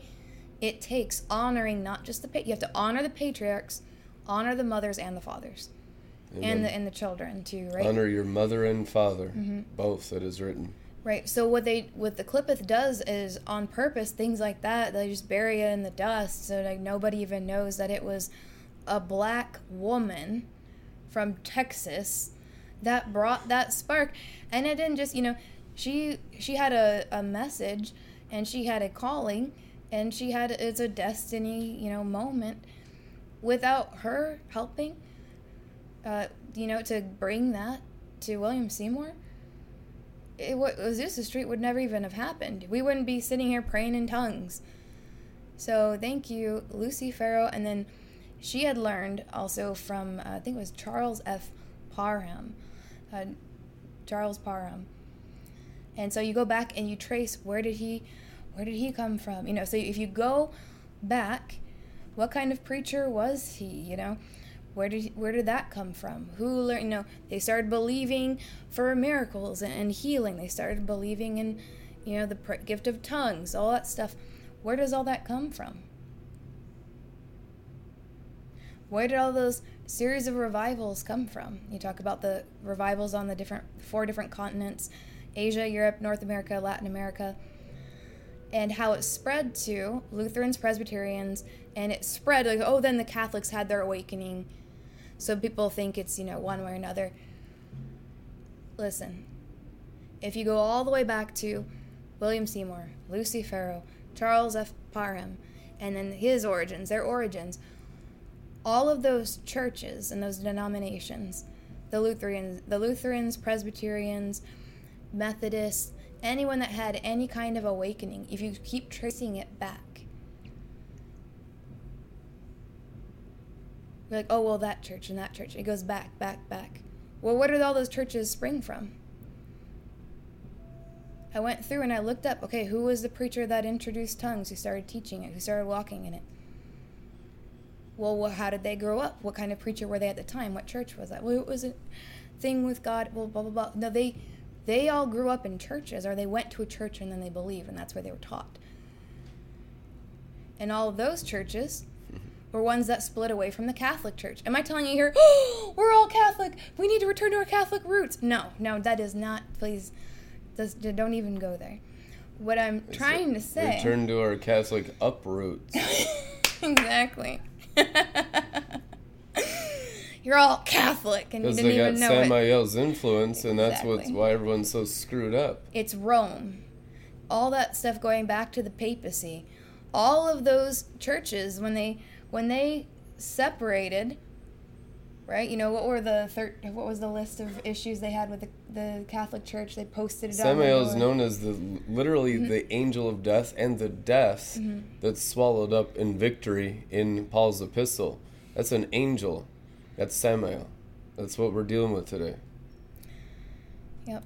And so I would trace this back to Dennis Bennett, praying in tongues. Dennis Bennett, the rector of St. Mark's Episcopal Church in Van Nuys, California. Passion Sunday, April 3rd, 1960, he announced to his church that he'd spoken in tongues. So, and it's interesting, he died in 1991, but it was Bennett, who was the rector of St. Mark's Episcopal Church. That's in California. And some account that as the true beginning of the modern charismatic movement. And then, pandemonium broke out and people are speaking in tongues. So there's all kinds of stuff. So when you go back and you look at all the different, those people who had those instances happening, who did they learn it from? Where did they get it from? And then where did it originate? And what church was that? Where were they growing spiritually at the time? Okay, now that denomination, where did it come from? You trace it all the way back. They all go back to the Catholic Church, right? That original split from the Catholic Church, well, they came from the Catholic Church. And so what I'm saying is the same principality of Samael, the Prince of Rome, is still over what you know today as Glory Stream and modern charismatic and Methodist and Mennonite and Lutheran and AG, Pentecostal, in every form of religion that has sprung out from there and started a new thing. Or even like, if we want to get personal for ourselves, a drunken, God inside-minded drunken glory, it came from the AG, it came from that. You can trace it all the way back to the Prince of Rome, Samael. All of modern day, be uprooted. All of modern day Christianity in all of its forms has a connection to the papacy, which is the begotten son of Satan. That's the dark Yachida. That's a goat, right? Yeah. The temptation. So they get in seventh world, like when you talk about presidents, like Obama and stuff like that, they have a black chaya soul that they're allowed to go up the rungs and receive the counterfeit chaya. That's why whenever we go into, we talked about the neshama. Does anyone remember the warning about neshama? Raise your hand if you remember the warning. Earlier this year we gave a big warning, what not to do when you get a neshama. Huge warning, it's the number one thing. If you're planning on getting a neshama, do we have to get to the neshama? Yeah. Get to the neshama. So if it's something you're planning on getting, you probably want to remember the number one huge, drastic warning that you absolutely must, absolutely never do this, or it could be completely devastating and undo your progress and be like the worst thing you've ever experienced. Right, you probably want to know that one by heart if you're planning on going up and getting a neshama. We've talked about the oral tradition of Moses says, once you get the neshama, if you go angry, you can uproot your neshama and a demon god will sit there instead of your neshama. You can literally lose your neshama. Through what? Human anger. Don't go angry and lose your neshama. Wow, anchor of peace. Yeah, you've got to stay in peace. Why is it worth losing? Once you get a neshama, you treasure that. Nothing's worth getting mad about. That's what Jerusalem means. Heavenly city of peace. Just staying inside the Father's angelic protocol. Because if you get into the foreskin and you start acting on it, guess what? You mean you went up all the way into the sixth world just to uproot your neshama and have a demon god sitting there instead? That sounds like some kind of level of hell I can't even imagine. It was the thought of it's terrifying. I didn't want that to happen to me, so I asked the Lord what to do about it. And he told me, put your hand on your spirit. And so I basically made a consecration of my neshama. I'm trying to remember what exactly the prayer was. I'm sure we've mentioned it a few times on Joel's Bar. But I asked for that grace. Something along the lines of the grace. Let my neshama be permanently sealed in you. May it never be uprooted. May I have a covenant with you of peace. They'll never go angry and uproot my neshama. Let it never be possible. Let me be sealed in the Son of Righteousness. Let sealed in you.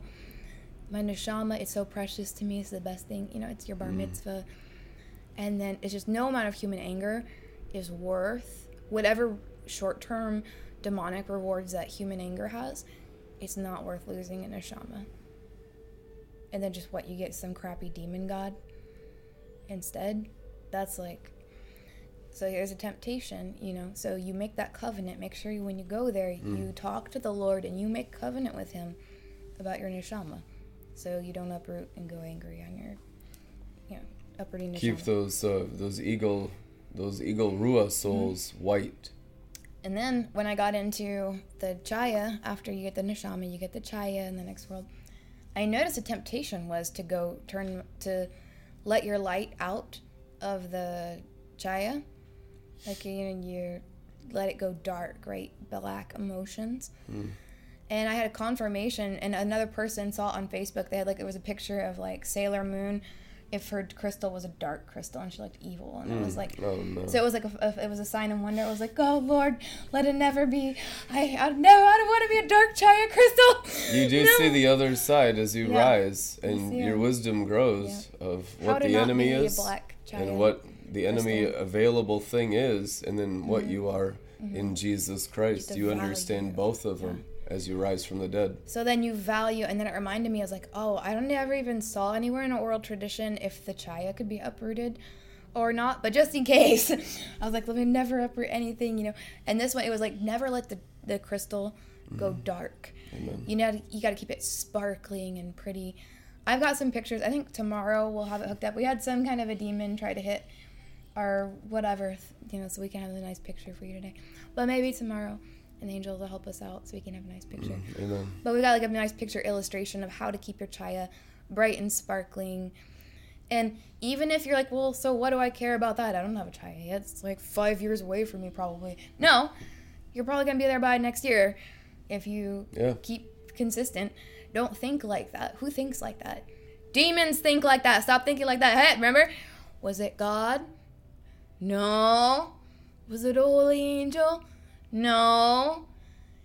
Was it me? If it was human but not God, it's demons, okay?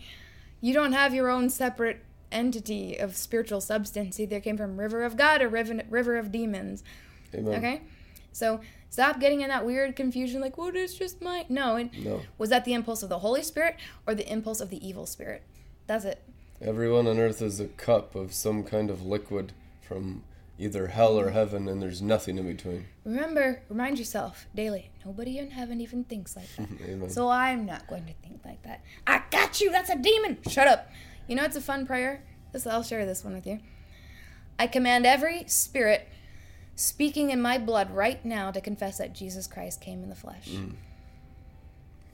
And then anyone who won't, just insert some kind of angelic commandment there. Annihilate. Yeah, if they won't say it, they won't type it. It'll break my contract with the clippeth of hell if I speak that out loud. Great. So, but I'll tell you, maybe we'll get to see pictures of it tomorrow, but essentially, you want to have your mind connected to Shekinah. Remember we talked about your connection to God is your relationship with God. So, you keep in perfect peace whose mind is stayed on you. Who? Jesus Christ. All we do is break magic spells. So with your mind fixed on Christ within you, the hope of realizing the glory. So look at the sapphire stone of Jesus Christ, that first one. Whatever one you're dealing with. Inside that kernel, that light, is Christ. And outside, around, that's surrounding your fallen human nature, fallen DNA, you have the membrane and the foreskin. So you attack the foreskin and attack the membrane, no matter what the voices in the blood are feeling or saying. Take it to Torah. Take it to Torah. Slaughter it with the word of God, the sword of his mouth, not the sword of your mouth that defiles you on account of what's coming out of your mouth. It's what comes out of a man that defiles him. Right? We've already established that Teresa of Avila praying while she's going to the bathroom is not an unclean thing. What did she say to the devil? You guys saw the meme on Facebook? What comes out of my mouth is for God. And what did she say to the devil? And what comes out the other end is for you. All right? So go ahead and, pray when you're going to the bathroom. Pray when you're in the shower. Pray when you're smelling the flowers. St. Teresa Toilet Ministries Worldwide International. That's what I'm talking about. Yep. What was I going to... Oh, yeah. Sparkling Chaya Ministries. Now we got our bathrooms cleaned up. Now that we're getting the bathrooms all cleaned Sparkling up. chaya. Sparkling bathroom and sparkling chaya. Why does this matter for you if you don't have a chaya? I don't even have a shower. I feel bad. Sparkling ruah. Yep, your sparkling ruah. Even your inner man, the little gingerbread. Even if you're Sparkling nefesh. Yeah, exactly. Even if you're just a little gingerbread man of light down in Malkut, guess what? You can become aware of that kernel and inside. You know, Malkut's a sapphire stone. It's within you. All nefesh shall sparkle. You gotta see past the membrane. See past the foreskin. And that kernel of light on the inside, that's the true light. That's Christ. That's the kingdom of heaven within you. So when the light of your ruah, or your inner man, you start to see the light of Christ on the inside, the very center of him, that very core of his being. And the innermost part of you connects, when you get that revelation, with him. And it makes your conscience start to sparkle and be cleaned by beholding the Lord. And you see his light. And you allow the word to attack that uncircumcision in that membrane. And you stay focused on the kernel of it, the innermost part, that light.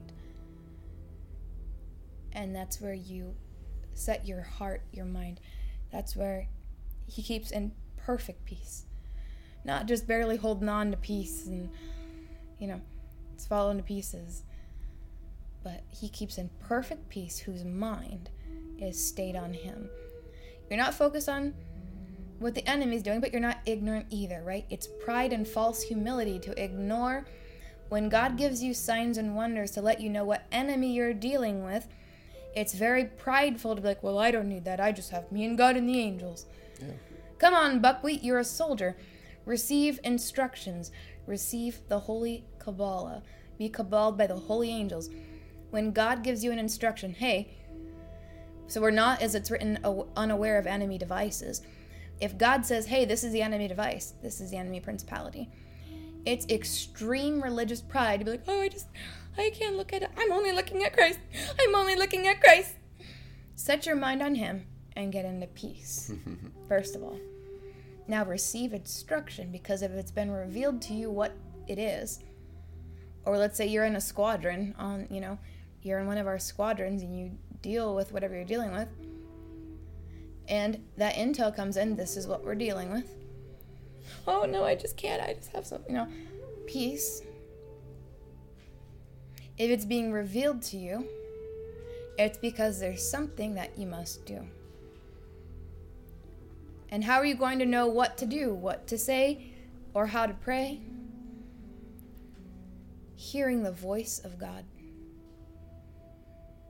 How do you hear the voice of God? If you're connected to the Shekinah, when you plug in the lamp, the light bulb comes on. So you connect, your mind is stayed on him. You're connected to that light of the perfect sapphire stone.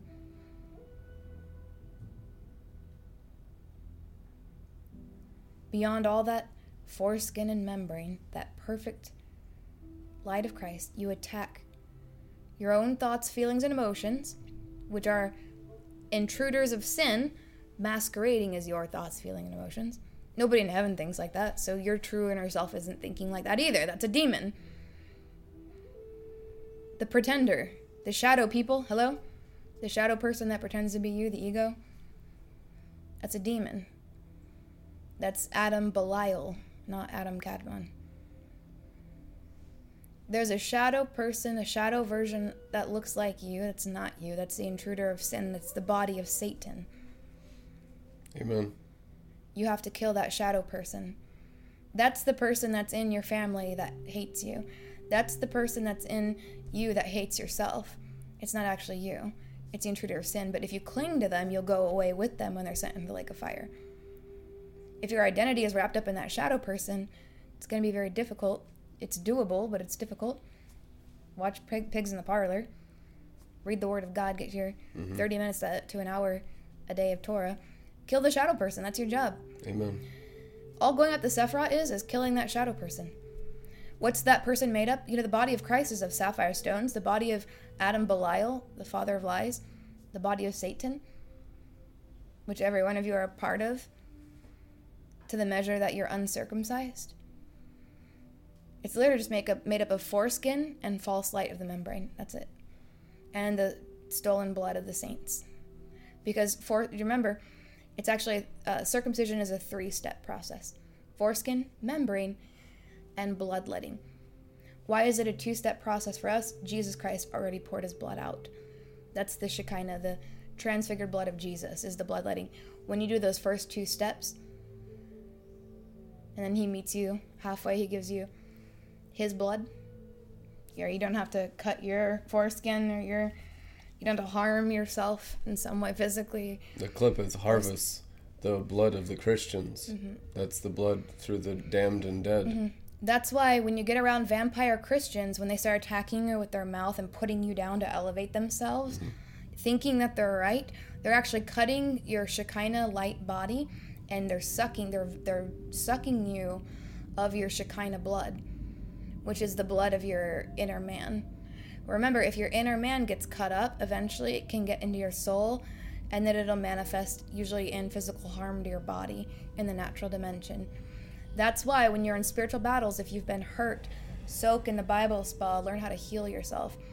Learn how to get healing. Learn how to receive healing from the holy angels. Because you'll have to... Time is a safety thing. You have time, right? If you just sit around with wounds, you're probably going to get physically hurt. Hurt in your spirit, then hurt in your soul. It bleeds into your soul, and then eventually it hits your body in some way, because you'll be manifesting the clippeth because of your wounds if you don't get healed up. So you got to get healing.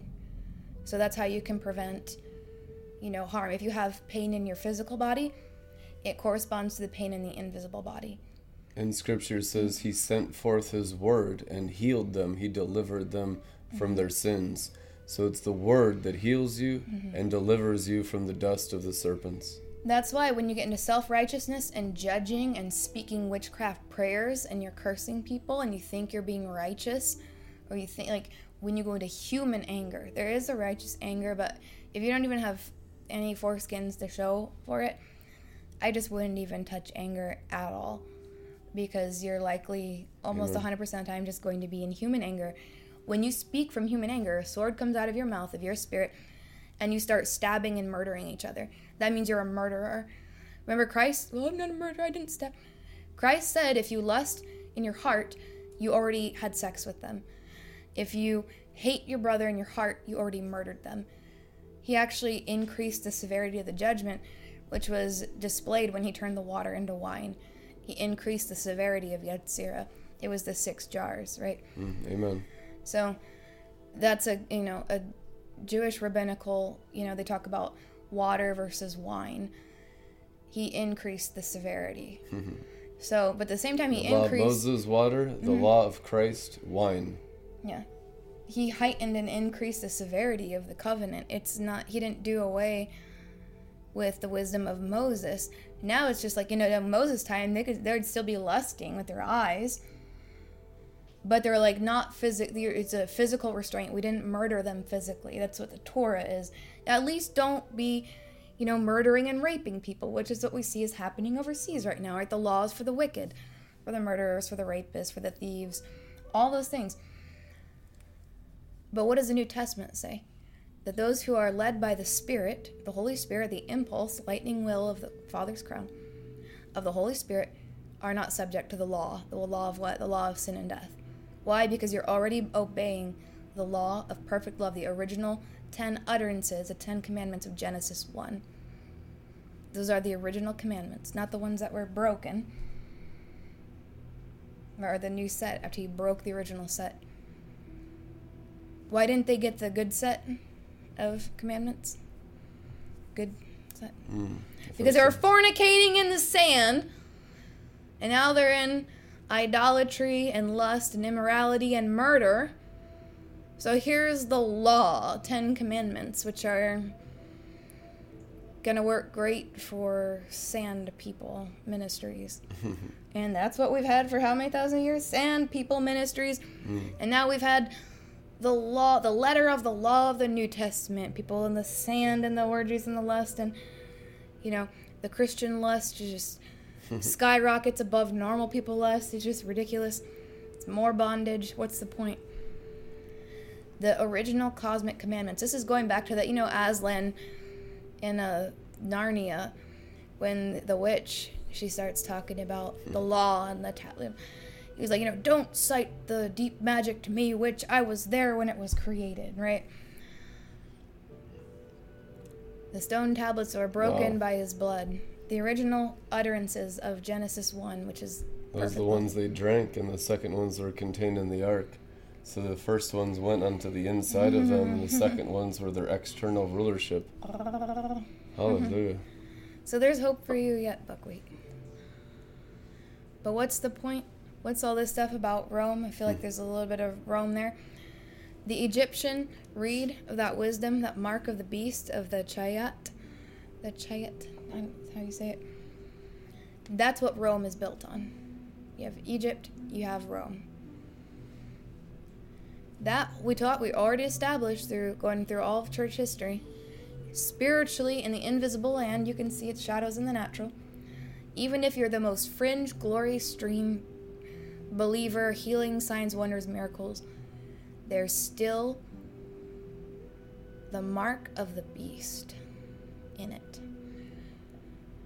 Of Rome. Yep. Of the papacy of the Yachida of Satan's begotten son, the Pope.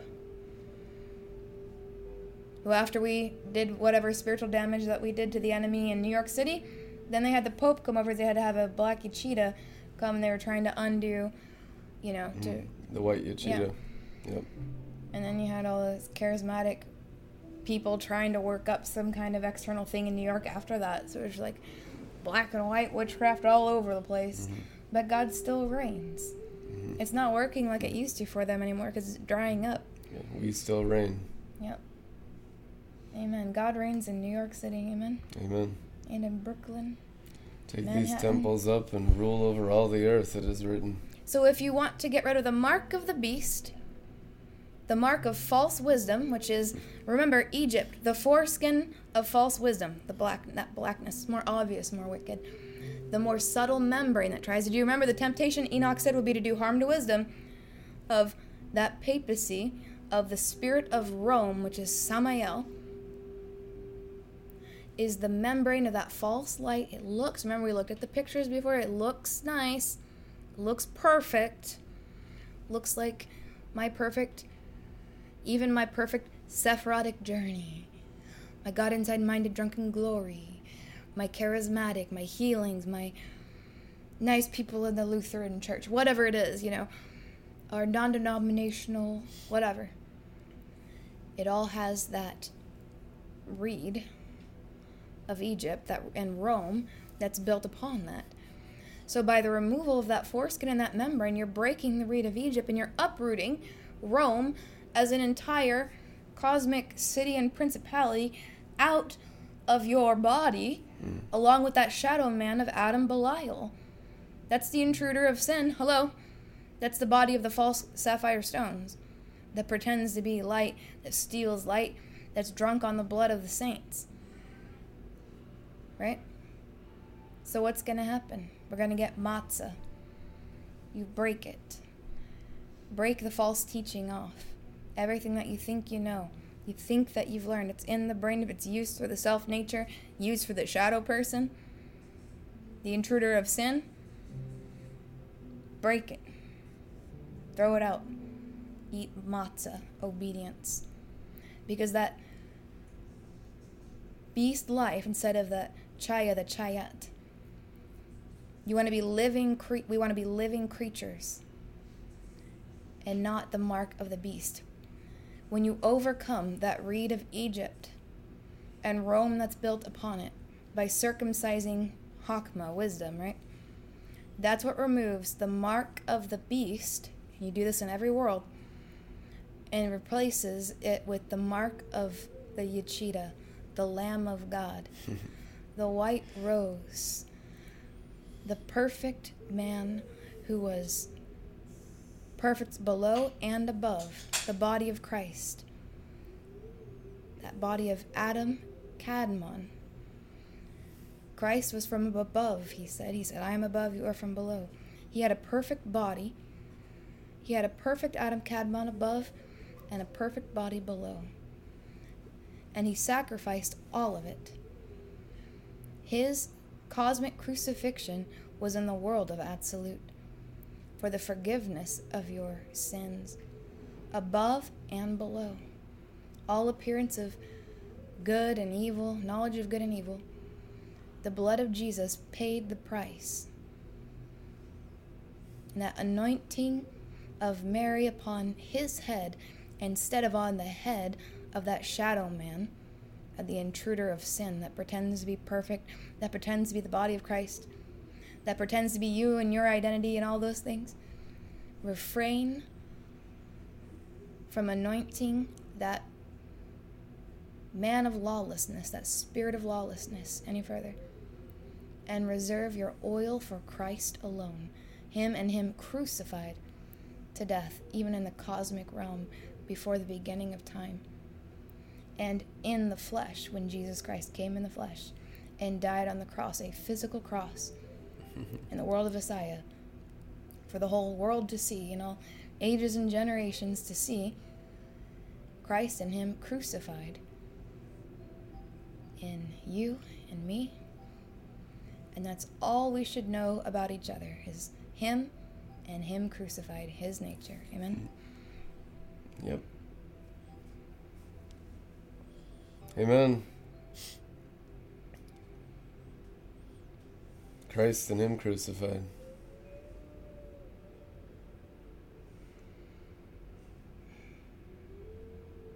Thank you for a people that will allow everything else to be crucified with Christ. Let even the children have a desire to be crucified with Christ and allow the glory of his resurrection to pour out of their hearts. Let everything that is conscious on earth desire Jesus Christ's glory, and all the ways of his glory and his kingdom become our ways as we change rapidly from human being into ever-living beings through the gospel. In Jesus' name, amen. Amen. Bless you guys. Thank you for your support of this ministry during this month of October as we're packing up all of RLM and moving across the entire United States to Florida to broadcast in Florida for six months beginning November 1st. We've never done anything like this before. It's huge and we're very excited, and we're thankful for all of our partners, supporters, tithers, and those who love Jesus Christ, making it possible to grow and expand into new regions of America and to bring the kingdom of heaven down and established in all the United States of America for such a time as this. It's important to the Father, and you be blessed as you understand the importance in your hearts and minds for God the Father's plans over America, throughout America, and the world during these times. In Jesus' name. If you want to support this ministry, there's links in the description. Be blessed as you give. We'll see you tomorrow. Amen. Amen.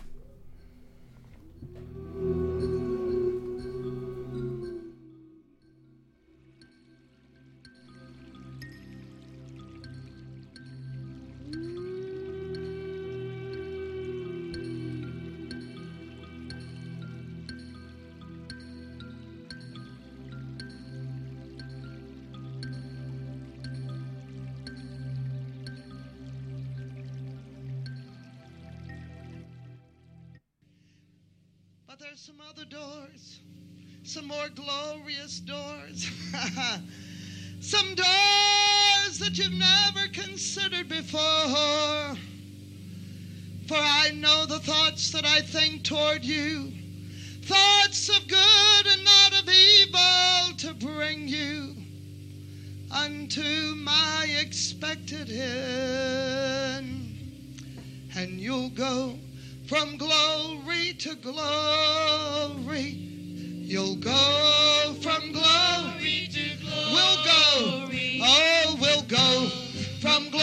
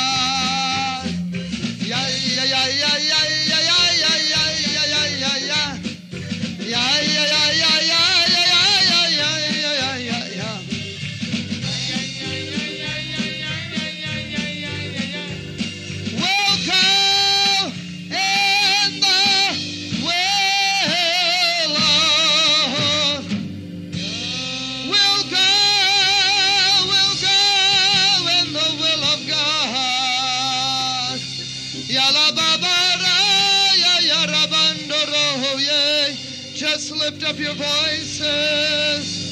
Sing in the Spirit.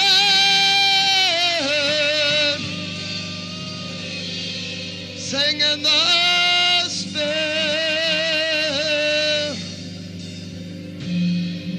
Ya ya ya ya ya ya ya rabandoro. Sing in the Spirit. Sing in the Spirit. Sing in the Spirit. Ya ya ya ya ya ya ya ya ya no no. Hallelujah. Hallelujah.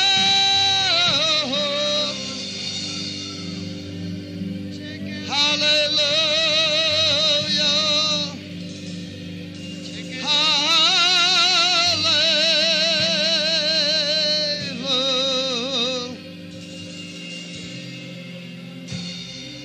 Ya ya ya ya ya ya ya. Ya rababara ya ranara ya raboye.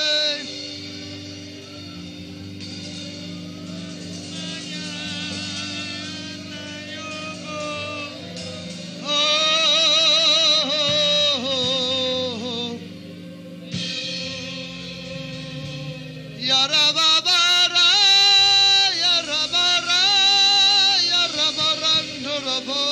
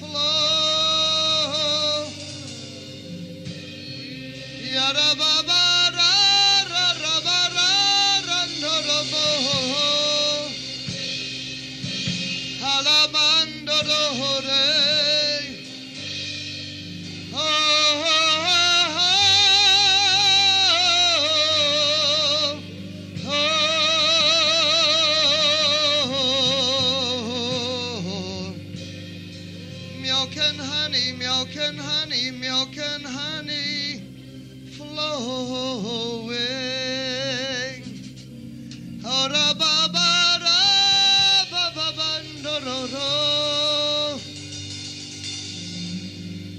Hallelujah.